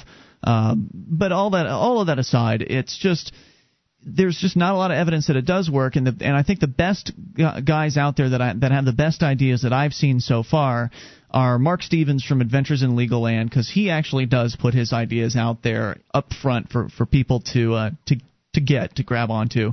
And thinkfree.ca is a Canadian website. Robert Menard has 2-hour-long videos that he puts on the internet for people to see and watch. And at the very least, the ideas that those gentlemen present, whether or not they'll end up working in the legal system, I don't expect them to. But the ideas they present are very freeing ideas, and they're very really radical things that I think a lot of people need to hear. Yeah, I mean, I think there are certain things you can do questioning, what type of court you're in and what jurisdiction you're in. You can question the court about those things, at least in the U.S., and it sounds like there is a little bit of leeway. I mean, Mark has had some success with that particular approach, and I have no reason to disbelieve Mark. When you're allowed to, you have a right to know the nature and the cause of the charges against you. So that means that the type of jurisdiction, whether it's maritime or common law or statutory, and then the cause would be the jurisdiction. So is it the state of New Hampshire, the city of Keene? But that's really about it. I don't think it goes much further. When I had gone in and I got arrested, I had kind of cobbled together all of the stuff that I'd read and just kind of picked a few things to do. And I'd had Mark Stevens, one of his scripts that he had with all the questions, and I'd wanted to get to those questions, but I wasn't respectful enough toward the judge to even get to that point. So because I didn't play along even a little bit, you have to play along. Right. I mean, you have to give deference to the judge if you want to try to get him to explain things to you. Right, and that's a point I never got to because I immediately just started out with the whole I don't consent thing, and he had it at that point and threw me in a jail cell. So I'm not saying that nothing could work. I believe Mark Stevens when he says that he's had success and he's told the stories, and eventually we'll have people trying these things. We'll have more people trying some of these techniques. Maybe there is something that will have more success more often than other things will, and if so, we'll certainly talk about it here on Free Talk Live. But, don't call in this show and say, well, you should do this and you should do this if you've never done it yourself. That's what I want to hear from somebody, is if somebody actually has personal experience and has had success and documented it. Because some people have called and claimed to have had success, but no one ever publishes a transcript of the court documents. Nobody ever comes in with a video recording device or an audio recording device to document any of their claimed successes. So there's very little evidence. That's the way you're going to duplicate. If these things are true, and I want them to be true, if these things are true, the way that you're going to duplicate that success through hundreds, maybe even thousands of people doing it again and again and again, and that would be how we would get freedom using these methods, would be thousands of people using these methods to the point that the courts were just, that they were shut down and they had to operate under a common law fashion. Well, and if a certain number of judges do make rulings based on these theories, they do set precedent, and precedent will, over time, become law. So if you have to know about the precedent and be able to reference the case. If you can build a number of cases using these tactics, you can set precedents and you can cite them, then you might be able to affect some kind of change in the legal system. But I really don't think you're going to be able to turn the justice system on its head by making some of the arguments that are out there, like whether you write your name in all capital letters. I don't think it has nonsense. Some of it's just gobbledygook. It doesn't even make logical sense why it would matter.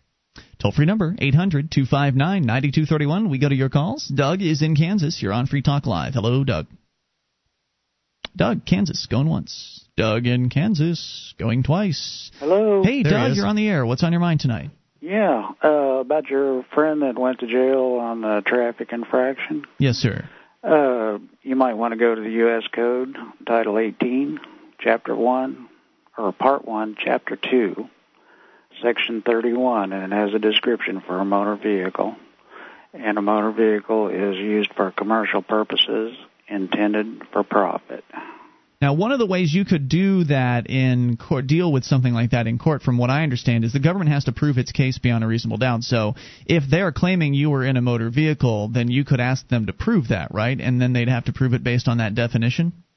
Well, if you look at that definition, the sixth item, it describes a motor vehicle and the key words and used for commercial purposes. And then you go down to Section 10 and look at the definition, used for commercial purposes, and it says intended for profit. Where your buddy got hung up is he probably had tags on it, and he had it registered and titled, and he has had a driver's license and all those things. So have you been driving around with a car with no tags on it? Well, yeah. How's that working out for you? Well, it has to be 26,000 pounds or more. It has to be designed for passengers 16 or more. What does? 26,000 pounds for a car? The definition for a commercial motor vehicle. Oh, okay. I want to bring you back here. We'll talk about this in a moment. It's I don't know where to go. We'll see what he has to say. 800-259-9231. It sounds like another magic incantation, but they do require. There was somebody who said that when they claim it's a public way, you can ask them to prove that it's a public way, and it really throws a wrench into their workings. So there's a lot of stuff to look at here. Hour 3 coming up. Attention, all active duty members and veterans of the U.S. military. Your proud service to your country entitles you with the right to participate in special VA loan programs with benefits not available to the general public, like the ability to purchase a new home with no down payment or mortgage insurance, or refi with cash out, up to 100% of your present home equity with less strict credit criteria. You are entitled to these benefits. Review them online at varadio.com. This is Tim Lewis from iFreedom Direct and a veteran of Operation Iraqi Freedom. I want you to know that as a member or veteran of the United States military, you've earned special rights and privileges. On your feet and get the details at varadio.com. iFreedom Direct Corporation is a private lender approved by the VA and licensed in most states. In certain states, certain restrictions and limitations apply. For a current list of licenses, disclosures, and all benefits, go to varadio.com. varadio.com.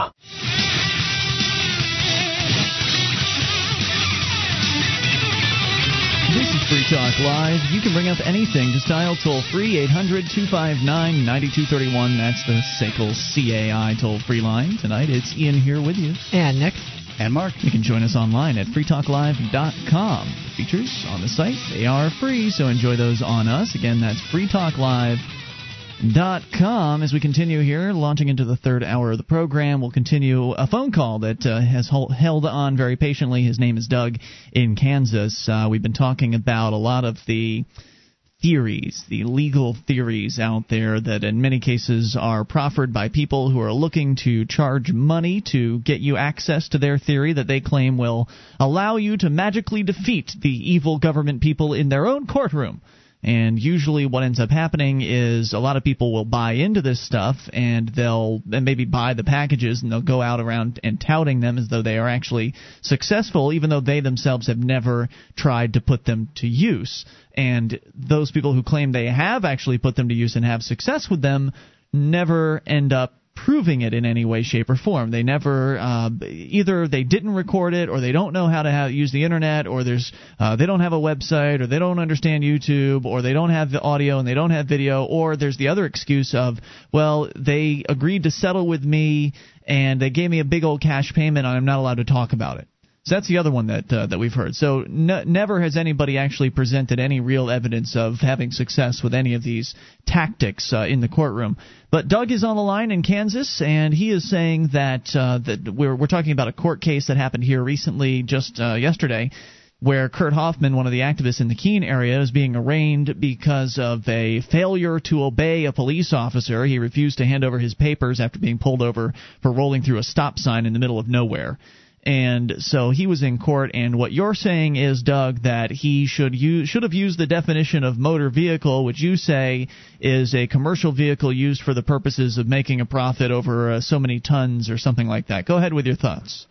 Well, no, I'm saying that, those definitions in Title 18 are correct, right. It has to be used for commercial purposes and intended for a profit.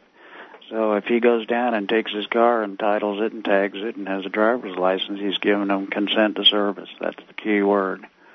And that's where he messed up, if you ask me. Well, now, Doug, I'm a little confused here because the argument you're making is that you don't have to get a driver's license because the U.S. code only defines a vehicle as a specific kind of motor vehicle used for profit or driven for profit, and it has to be over a certain tonnage or something like that. But can't the states set their own guidelines irrespective? If you go to the state definitions, go to the state statutes, you look up the definition for commercial motor vehicle, and it'll be 26,000 or more. Well, why would that have to be a commercial motor vehicle? Is the because question. That's the only ones that need to be registered and tagged and titled, and you have to have a driver's license for. That's the whole point. But what's the reason that only commercial vehicles have to be tagged if the state government says that all vehicles have to be tagged?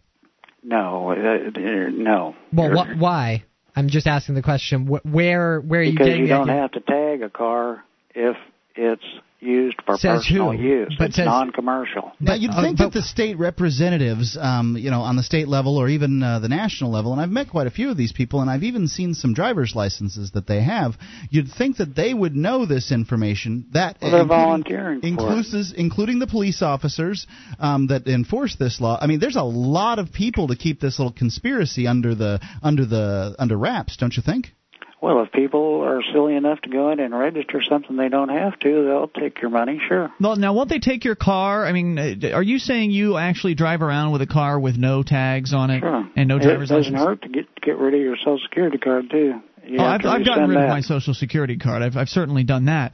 But how many times have you had cars stolen from you, sir? I've never had a car stolen. Okay, so now you're making some extraordinary claims. So you're saying that you have been driving around without any tags on your car. Years? How long has this been going on? Well, for about a year now. About a year, okay. And how often do you drive? Well, here's taxation. You can go to Article 15 of Kansas Code. It talks about taxation and register for a gross vehicle weight more than 12,000 pounds. That's it. Let's talk about the practical aspects of this. You can cite the laws all you want. As we found out, it doesn't matter what the laws say. The government will do what it wants to do. Well, I think some people have had success with this. Didn't Michael Badnarik actually try something like this in Texas, and he's had fairly good success? I don't know. That's all I've ever heard are rumors about people having success. I think he's made the claim that he has, but that's based on the Texas state statutes that he's U.S. versus Bradley. 1947. I don't want to talk about laws. I don't care what the laws say because I know they don't care what the laws say. Now, what I want to know from you is your personal experience. You're in the wrong court. Doug? All you have to do is say you're there on special appearance and don't say another word, and that's it. They have no jurisdiction. Have you been called in, and have you done that? I have been in court, and I said that, and I haven't heard a word from them. So what did they tell you? There's all kinds of... Beg your pardon? Okay, let's go back to the beginning here, though. You said you've done this for a year. You said you've been driving around with no government tags on your car. Do you have your own tags on, or is it just tag-free? There's just nothing there in that spot? Nothing. Okay, so you've been driving around like that. You say you've been doing it for a year. How often are you on the road? Is it just a once-a-week thing to the grocery store, or are you on the road fairly often? Not all that much. No, I don't need to. So then you're barely traveling at all, so the odds that you'll be caught are very slim. Have you ever been pulled over for this? Yes. And what happened then? I said I'm non-commercial. It's a non-commercial vehicle, and that's it. And what did the cop do? He said, thanks, have a good day. He didn't write you a ticket? Nope. It's an amazing claim. I would love to see the video of it, but you don't have that, do you? I want to hear one of these cops. I mean, there's so many cops that listen to this show. You'd think that every one of them knows this. Officer Liberty was on the line earlier, but he hung up, so maybe he'll call. I mean, he's in cop school right now. Surely they're teaching them about this the fact that the driver's license and license plates are voluntary. So you're saying all you had to say to the cop was that I'm non-commercial, and then he walked away? That's it. Okay. I don't know where where else to produce a driver's license, then you're in trouble. Thank you for the call. I appreciate hearing from you. Wait, can you have a plate on the car? Well, I don't have anything on. No, but here, I guess I have a custom plate. Phrase that incorrectly. If I were to have a plate on my car and get pulled over, and I don't produce a driver's license, as you say, and I say, you mean a state plate or a custom plate? Any plate. Okay. A state plate. If I have a state plate on my car and I don't produce a driver's license, I say I'm non-commercial. The police officer will turn around and walk away. Okay. 8-403, consent to personal service for process. Acceptance of title registration certificate shall constitute the consent by the person. You volunteer for everything. The Constitution says involuntary servitude, but it doesn't say anything about voluntary. I see all that, and all of that makes sense, and that's why that's why a lot of these theories have such draw for somebody like me, where that's all sensible. Like, you consented into this by going and getting the driver's license. You put your name on the dotted line. You put the tags on the car. You completely consented to their program. It's the extraordinary claims, though, that require extraordinary proof, and I believe I have no reason to disbelieve what you're saying, besides the fact that I've never seen any real evidence beyond people just calling this show and making claims. So maybe what we'll see eventually here, and I know there are people that are here in the Keene area that are into this. I know Kurt is to some extent into these kind of ideas, and the guy that was with him, Yadra, is also into this kind of you are consenting and the law and this and that. And so I think that we're going to see people trying this stuff. The next time somebody gets pulled over, maybe they will actually try to say to the cop, I'm non-commercial, and hope that the cop goes away. But I don't believe that's going to happen. I think they're going to get taken out of that car. That car is going to get confiscated, and they're going to be taken down to jail. But I hope you're right, Doug. I really do. I hope that you're right, and that those are the magic words that will save people from getting pulled over. But as you said, you can only use those words if you drive around with no tag on your car. And it's not registered or titled, and you don't have a driver's license. But you can have insurance. It can't be titled? No. It'd be property of the state then. Very good. Okay. Thank you, Doug, for the call tonight. I appreciate hearing from you. 800-259-9231. I've got a car that's kind of a junker car, and one of these days we're going to have It's got a title? Yeah, but how are they going to know it has a title if it doesn't have a tag on it? I'm sure they'd have to pull the VIN number from it. They'd have to pull the VIN number. Can they look up a VIN number? I don't know. I don't think they normally look up VIN numbers when they're out and about checking. You have to build your own cars. car to be able to do what this guy's talking about. Well, I think that it'd be interesting to have people continue these experiments and see if anybody can actually prove some of these claims. There's never been proof. It's Free Talk Live. This is Free Talk Live, your show. You take control of the airwaves and bring up anything. Toll-free number, 800-259-9231. That's the SACL CAI toll-free line. It's 1-800-259-9231, and it's Ian here with you. And Nick. And Mark. You can join us online at freetalklive.com. The features are completely free, so enjoy those on us. Again, that's freetalklive.com. And the features include the updates. You get signed up, we'll keep you in the loop whenever there's something that you need to know about Free Talk Live. Just go to updates.freetalklive.com, get on the list free. That's updates.freetalklive.com. We had Doug on the line with us in Kansas making some pretty extraordinary claims, and as I say, extraordinary claims require extraordinary proof. And when you're just a caller to a talk show claiming that you've been driving around in your car with no tags on it, with no license, and that you were able to get out of being pulled over by simply saying to the cop, I'm not commercial, and that the cop just walked away, that's something that requires extraordinary proof. Now, up here in New Hampshire, we've got activists that are armed with video cameras.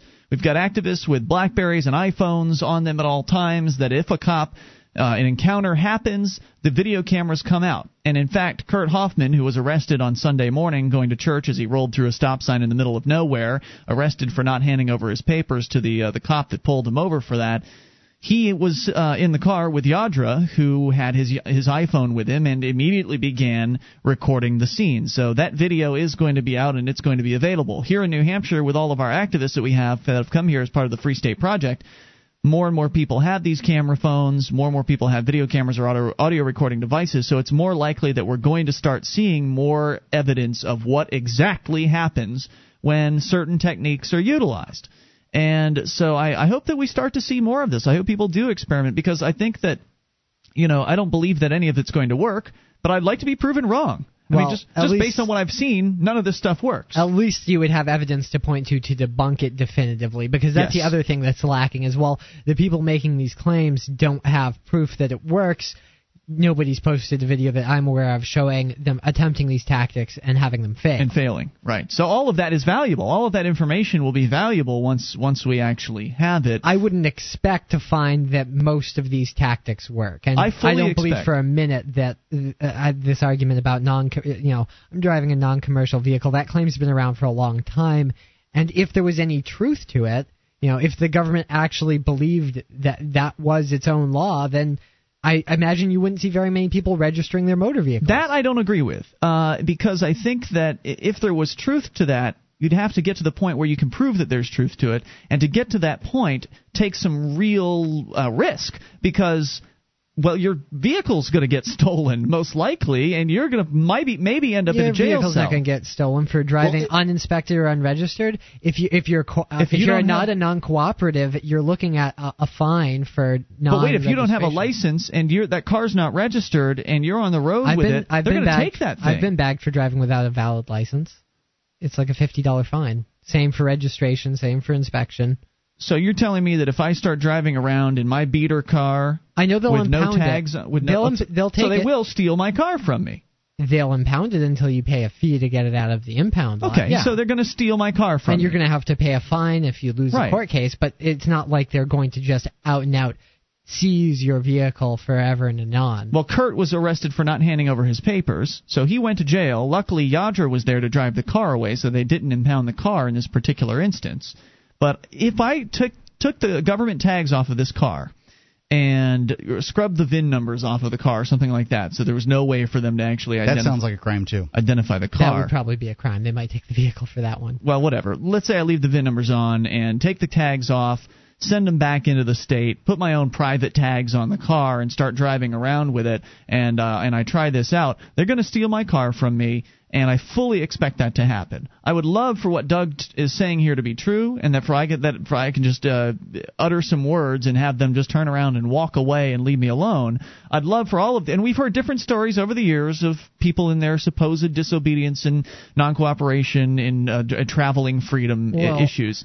But there's never really been any hard evidence. But I would expect to have my car and my freedom stolen from me if I were to go that route. Yeah, I think that would be the smart thing to do. And what gets me about this is a lot of times, like if you make the argument that, the states have different laws on these issues, they say, all the state statutes say that, as if they have looked through all 50 states, the complete text of their motor vehicle laws. Who could do that? It's just impossible. Even the bureaucrats don't know. Right there, I know they're lying or at least overstating what they know. Yeah, they're very, very confident about their belief system, and they have no way of backing it up. So not only would I expect to have my car stolen and my freedom stolen from me, what I'm pointing out is that this is one of the reasons why this isn't experimented with very often, because most people can't afford to lose a car. Even if it's a beater, they can't really afford to lose their car. And the other speculation is that the judges, the legislators, the cops, all these people know this stuff. Why aren't they telling their moms and girlfriends and kids and people that wouldn't necessarily have to pay all of the money for car registration? Yeah. In Florida, it wasn't much to register a car and put a plate on a car, but up here in New Hampshire, if you've got a new car, it can cost thousands. You could argue that. I'll just argue that, play the devil's advocate here. Since you asked the question, you could argue that they don't have an interest in doing that because they work for the state, and they don't want to spread the word about what the truth really is. Supposedly, right? That's your answer. I don't understand if it's. I mean, even if the claims here are true, I don't really understand how there's any limitation on them just passing a law that makes it mandatory. I mean, the claim is just, if you're not commercial, you don't have to register your car. And as I asked the question to Doug, why is that? Because I have, I'm not a legal expert by any means, but I don't think in legal, not that I agree with it, but I don't think that in legal or constitutional terms there's anything that keeps them, say a given state, from saying everybody has to register their car. For non-commercial purposes. Yeah. Right? Yeah. I mean, why wouldn't they just pass it? Is it that hard for them to pass that law? Because 99+% of us are already operating under the assumption that law exists. So I don't think it would be hard for them to pass that. I think it'd be interesting to have a group of activists who can afford to lose a car go out and do right-to-travel protests in various different flavors. I think that would be intriguing and make from some very interesting video footage, but I expect that every single one of them would lose their cars in that process. I think you can make as good of a point on right-to-travel by riding a horse down the street. 1-800-259-9231. Let's go to your calls and talk to Mark in California. Mark, you're on Free Talk Live. Hi, I wanted to share something that happened with me. Who's the host there that says that the law doesn't work anymore, even though you might be right? I think we would all agree with the fact that the law is not really paid attention to by the bureaucrats. Well, there are many judges who will ignore. Yeah, I mean, sometimes you will be able to make a legal argument or a constitutional argument, and it'll work, but other times the judges will ignore the law. Well, mine wasn't a constitutional. Mine was a vehicle code statute here in California, and that statute specifically tells a person what must be on their car when they renew their registration. Okay. One thing that the section known as 4606 indicates is that you are lawfully on the highway until your permanent registration comes in the mail. But certain things can happen during that interim, like a smog check, for example. And this is where the problem happened with me, because I couldn't get the car to pass smog. It doesn't say that in the vehicle code. It just simply says that if you pay your renewal fee, you can be on the road until the permanent registration comes. It doesn't say anything about a smog. And what made it even worse for me is it doesn't say anything about a paper square with a number in it that the DMV issues. So my car was taken because I didn't have a paper square in there, but Section 4606 doesn't say that. And no attorneys would even consider helping me. So you're saying they just did what they wanted to, regardless of what the law said? I researched the law, and even the attorney that I have called said I'm right, but they don't want to help me. Amazing. Thank you for the call. More on the way. You bring up anything, it's Free Talk Live. This program is brought to you by FreeKeene.com. FreeKeene.com features audio, video, and blogs chronicling the transition to a voluntary society. FreeKeene.com also has comments and discussion forums so you can be heard. FreeKeene.com.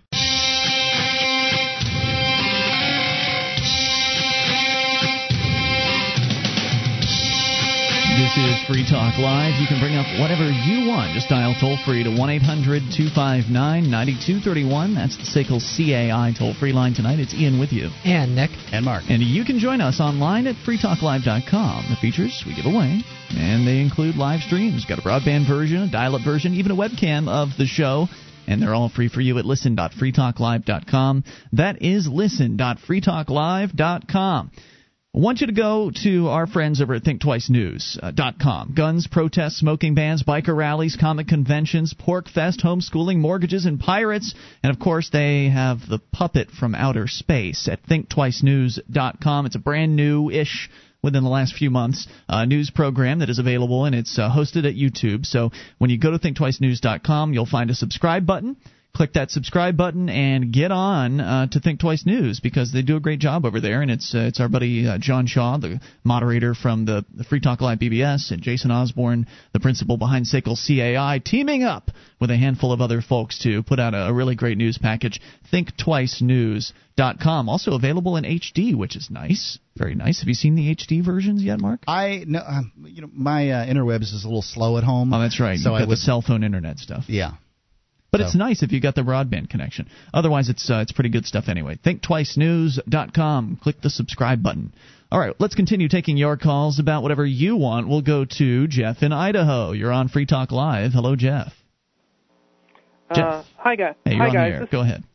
Yeah, this is the response to help you for Doug's question. If you go to YouTube and look up a Title IV flag, it basically has videos of people being accosted. And if you want to get the real background, the real simple way to find out is if you go and look up, if you Google the Red Amendment written by L.B. Bork, it explains how the 14th Amendment created a feedback loop that destroyed each of the constitutional republics and put in a legislative democracy that is still existing right now under martial law. I concur so what with happens that. is I don't know about martial law, but it's certainly the 14th Amendment changed everything as far as governance in the United States. Yeah, well, the reason why executive orders are legal currently is because under the War Powers Act, if you're still under martial law, that's what's going on. But the issue comes down to that if you're a state national, you're covered by common law and the organic constitution. If you're a 14th Amendment United States citizen, you're given privileges. I've heard That's this what the Civil before. Rights Act. How does one become a state citizen without becoming a federal U.S. citizen?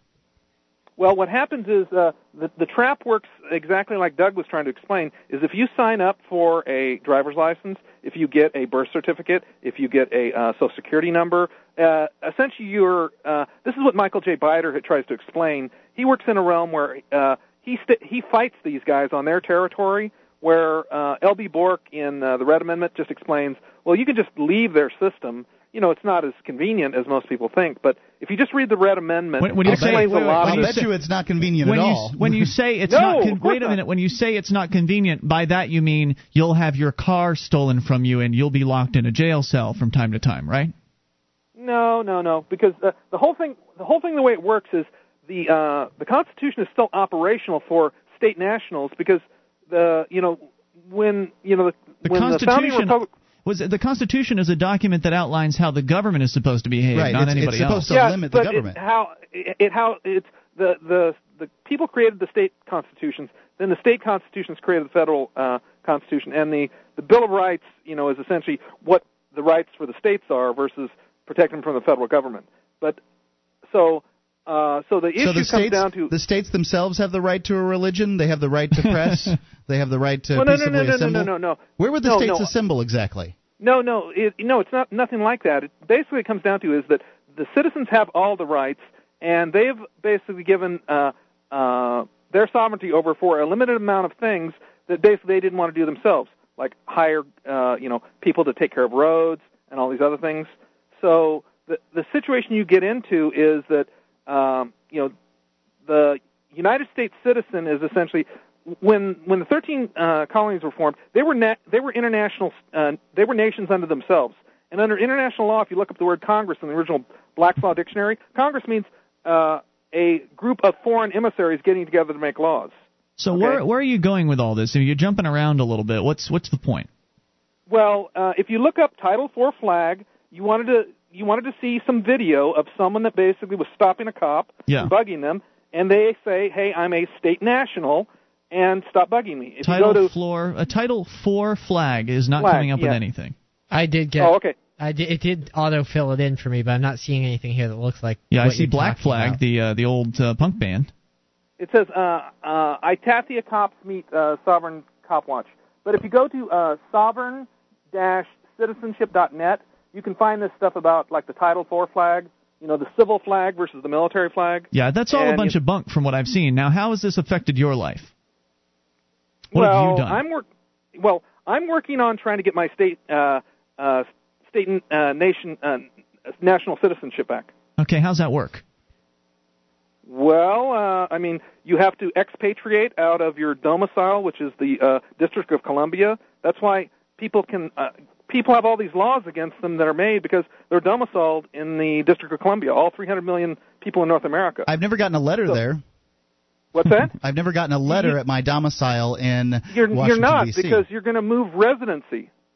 And as a United States citizen, you gain residency by moving around, but you're physically domiciled in that, so that's where you would get legal jurisdiction. How could I be physically domiciled there if I'm actually physically in New Hampshire? You're not physically domiciled. You're legally domiciled because of your birth certificate.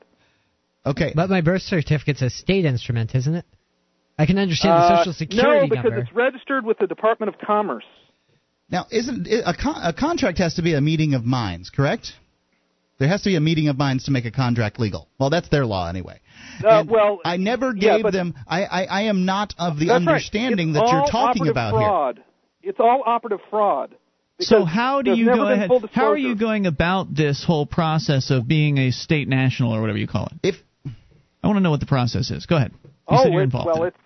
I'm just going through the ropes on how to get it figured out. But, so you haven't even figured it out yet. You're still researching. This is one of the problems with this particular movement is that we only ever hear from amateurs. And the reason that I suspect that we only hear from amateurs is because the pros have figured out, holy crap, I go to jail every time I try this dumb crap.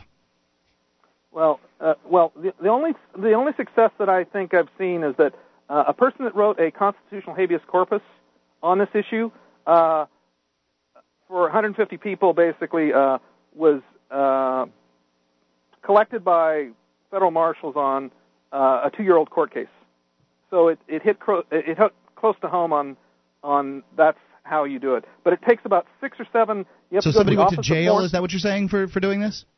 No, for submitting something to the Supreme Court, but not on this case. They got him on something else. But okay. So basically you've never done any of this. You're trying it now for the first time. You've yet to even figure out how to go about doing this. You're still actually researching the process of, and you said it's becoming a state national. Is that the term that you used? Yeah, there's a guy that showed up at the Keene Freedom Fest that was talking about the Red Amendment. He had, I think it was a book that he was selling. He seemed like a nice guy. Seemed to really believe what he was talking about. I think he probably believes it as much as you do. So how about you do this? Let us know how it goes for you once you get it all figured out and how the process was and how you're doing with driving around with no license and whatever else this frees you. And don't forget to sue the United States government for this fraud that they're perpetrating on their citizens, because then we'll be able to get rid of it. You have 2 years as a class action suit to do something like that. So if you guys can figure it out, hey, more power to you. I'm not going to figure any of this out because I've spent enough time looking into all this sovereign citizen stuff. I'm convinced that the government is a group of armed people who are willing to use violence to get what they want. They don't care what somebody wrote down on a piece of paper in the past. No. They'll change that if they want to. Sure. That this whole that they violated their Constitution again and again and again, and that there's nothing to hold them to it because the Constitution has no penalties for people that break it, and that it's wishful thinking that they're going to stick by it. That's what I think. Yeah, absolutely. That they're going to pay attention to their own rules. Thank you for the call. I sympathize. And we've seen it over and over again where we've got video evidence of these government people not even acknowledging that their own rules exist. Look at freekeen.com. Sam just posted his brand new video. You can also go to obscuretruth.com and you'll see more evidence of it. This is Free Talk Live. You take control of the airwaves toll-free at 800-259-9231. That's the SACL CAI toll-free line. And tonight it's Ian here with you. And Nick. And Mark. You can join us online at freetalklive.com. The features are free, so take them. They're yours. Everything from archives to the Shrine of Female Listeners, the Free Talk Live website is all free for you at freetalklive.com. If you like the show and you want to help support Free Talk Live on a voluntary basis, you may do so by becoming a Free Talk Live amplifier for as little as $3 a month. We'll take that money in and reinvest it into the show, getting on more radio stations around the country, bringing more internet listeners on board. I just got a verbal agreement from a station today for weekdays, which is great. So I think we're going to actually have a couple new weekday affiliates coming soon. That's very big. Yeah, that's big news for us. And it's made possible by listeners like you who are getting behind the show and helping amp Free Talk Live at amp.freetalklive.com. You'll get perks, too, like access to the AMP-only call-in lines, chat room, forum, and more. All the details are at amp.freetalklive.com. We go to John in Missouri. You're on Free Talk Live. Hello, John. Hey, how's it going, guys? Hey, what's on your mind tonight? Last week you guys actually read a blog post that I had written over at Post-Right for the American Conservative on secession, and I actually wasn't aware of this until a friend of mine sent me a message on Facebook telling me that it was up there. But I listened to it last night, and I just wanted to clarify a few things, if I may. Certainly, you may. All right. Well, the main thing is that you guys kind of thought, I guess, just assumed that I'm a conservative, but no, I'm a libertarian. I just happen to be writing for Post-Right, which is sort of a look at if the left-right spectrum is even worthwhile. So my take on it may have been directed to conservatives, but it is not a conservative take. Gotcha. Well, I guess I did start out as a conservative many years ago. Same here. As many did. Say that again? Same here. As many did, sir. Go ahead. Yes. Well, that's pretty much all I have to say, just to clarify on that. But yeah. So what do you think the first state to secede will be? Well, that's a tough question. I would say that New Hampshire has a pretty good shot at it if people really do move there en masse for the free state movement. Are you coming here? No, I'm too much of a Missouri patriot to leave. Why? What's it mean? What does it mean to be a Missouri patriot? Well, it's just a attachment to my home and my community that I've lived in since. That's a forever. big problem. I have to say that's something that is affecting a lot of people. Yeah, what it does is it keeps us from drawing on the sort of older, more experienced patriot types that might move. And I, at 35 or whatever, when I moved, I certainly felt attached to Sarasota, Florida, where I had a really good job making very good money selling ads at a high-end magazine. But I decided to pick up and move. And you had a lifestyle you liked down there too that changed once you got here. Mm-hmm. So I guess. So what do you think the chances are that Missouri's going to declare independence? Probably not nearly as good as say New Hampshire or even Nevada or some of the smaller states that are out in the West. Is it just kind of like a feeling that you get that's kind of just an attachment to a certain plot of land? Because we've got trees and lakes and stuff like that here in New Hampshire. It's a very pretty place. Is it the people that you believe are nicer there in Missouri? What is it about the place where you live that is so attractive to keep you there when you admit that it's more likely that a declaration of independence will happen somewhere else? Well, it's mostly, I would say, related to people that most of my friends are still here and don't really plan on moving. But I will say that, there is something about the area that I grew up that I like more than other places, but that I could get used to. I could get used to different set of land. What if I told you there were a group of people in New Hampshire that were ready to be your friends when you moved here? Well, as enticing as that sounds, I'm about making new friends, but I do also like my old friends.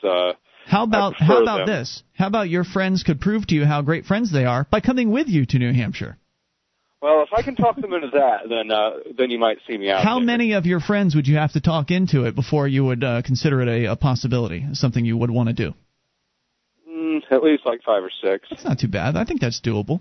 Now, how many of your 5 or 6 friends would already be of a liberty mindset? Would you have to convert them to liberty first and then bring them to New Hampshire, or are 5 or 6 of your friends actually already about freedom? The ones that live in Missouri, there's probably, 3 or 4 that already are, at least of my old friends. I have other friends that I've made that are already libertarians. Now, John, I've got a different tact I'd like to take with you on this one, and this is, it's not quite so evangelical as my co-hosts here. Now, if there was a state in the Union that was, free by your definition of free, whatever that might be, what would you do? Would you pack up and move to that state immediately? Definitely at least take an exploratory trip. I don't know about move immediately, but it would definitely, I'd want to investigate. So if it was half as free as whatever free is by your definition, would you still make that same trip? Probably so. I'd like you to come out to New Hampshire for the next Liberty Forum or Porcupine Freedom Festival to take a look. New Hampshire's been rated by the Mercatus Institute as the freest state in the Union, and we've had, as the Free State Project has had members that have moved here for the Free State Project, has had quite a few successes in stopping some major bills, and I'm not saying that the growth of our government isn't continuing here in New Hampshire, but we've stopped some major bills, unlike a lot of states. Well, I've wanted to get out there for quite a while, but just been a matter of time and money. I now have a lot of time. I'm trying to become a freelance writer, and so I have nearly unlimited amounts of time. The money, however, isn't as forthcoming. Here's another question: if you knew that 20,000 liberty-minded people were all moving to the same place, would you want to join them? It depends. Sometimes your marginal impact someplace is going to be greater if there are fewer people around that are like you. If that state were the live free or die state and one of the 10 least populated states in the Union, and I can prove this to you by the fact that it is the freest state in the Union still, so one would have to assume that it's populated by people that care somewhat about freedom, even if they don't call it exactly the same thing that you do. Yeah. We're being pretty pushy here, and I appreciate you putting up with it. If you want, I would nudging him around. I'll be nicer. I mean, I would suggest to anybody who's interested in achieving liberty in their lifetime, or even just checking out what some people are trying to do to achieve liberty in their lifetimes, I would recommend a trip whenever you can swing it financially and schedule-wise. and just come check it out, because you don't have to sign up for the Free State Project to come here, scope out what is going on here. And if you decide it's not for you but you like it, you can always still send money, try to recommend it to other people, maybe do some name dropping for the Free State Project. Sure. Of course, I think for a lot, if your real objective is to achieve liberty in your lifetime, if that's your main objective, then coming to New Hampshire is the right move. If that's not your primary objective in life, I can't say that necessarily it would be the right move for you, but I still recommend that people check it out if they're interested in liberty. Yeah, absolutely. I mean, if somebody's priority in life is to spend time with their family where they were born, and that's the most important thing to them, to not move away from their area, then that's fine. That's your life, and that's what you want to do with it. That's great. If your number one objective is to be as free as possible and invite your friends and family to come with you in that particular that route, then there is no other destination in my book than here in New Hampshire, and it is worth a look for anybody that believes that to be the case, that's what they want in life, is more freedom.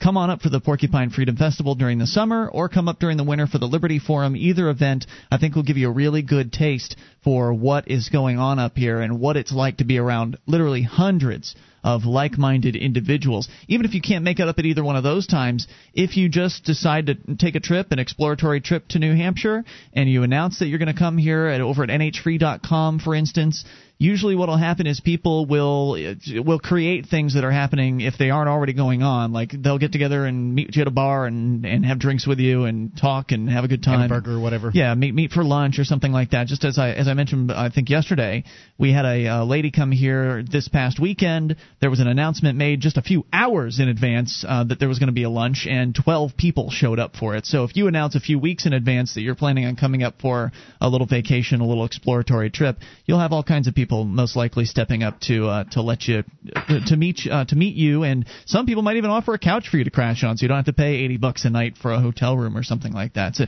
it's an amazing group. It's an amazing community of the best activists I've ever seen, and I've never had so much fun in my whole life. I'm sorry for my friends who have not come here yet to New Hampshire, but I understand that most of them don't have the same priorities that I do. One of my friends is working for Microsoft, and he's really into his career, and he lives over on the West Coast, and that's his thing. Another one of my good old friends is together with a lady friend of his, and they're enjoying their life together. So, whatever floats your boat is what you should follow. Yeah, I don't think that New Hampshire isn't free yet. We're just working on it. No, but we need help, and that's why we're so desperate. Thanks for the call, dude. I appreciate it. And it's been Ian here with you. And Nick. And Mark. Because the sooner you get here, if you love liberty, the sooner you get here, the sooner we can have more freedom. We'll see you tomorrow night. freetalklive.com. Attention, all active duty members and veterans of the U.S. military. Your proud service to your country entitles you with the right to participate in special VA loan programs with benefits not available to the general public, like the ability to purchase a new home with no down payment or mortgage insurance, or refi with cash out, up to 100% of your present home equity with less strict credit criteria. You are entitled to these benefits. Review them online at varadio.com. This is Tim Lewis from iFreedom Direct and a veteran of Operation Iraqi Freedom. I want you to know that as a member or veteran of the United States military, you've earned special rights and privileges. On your feet! And get the details at varadio.com. iFreedom Direct Corporation is a private lender approved by the VA and licensed in most states. In certain states, certain restrictions and limitations apply. For a current list of licenses, disclosures, and all benefits, go to varadio.com. varadio.com.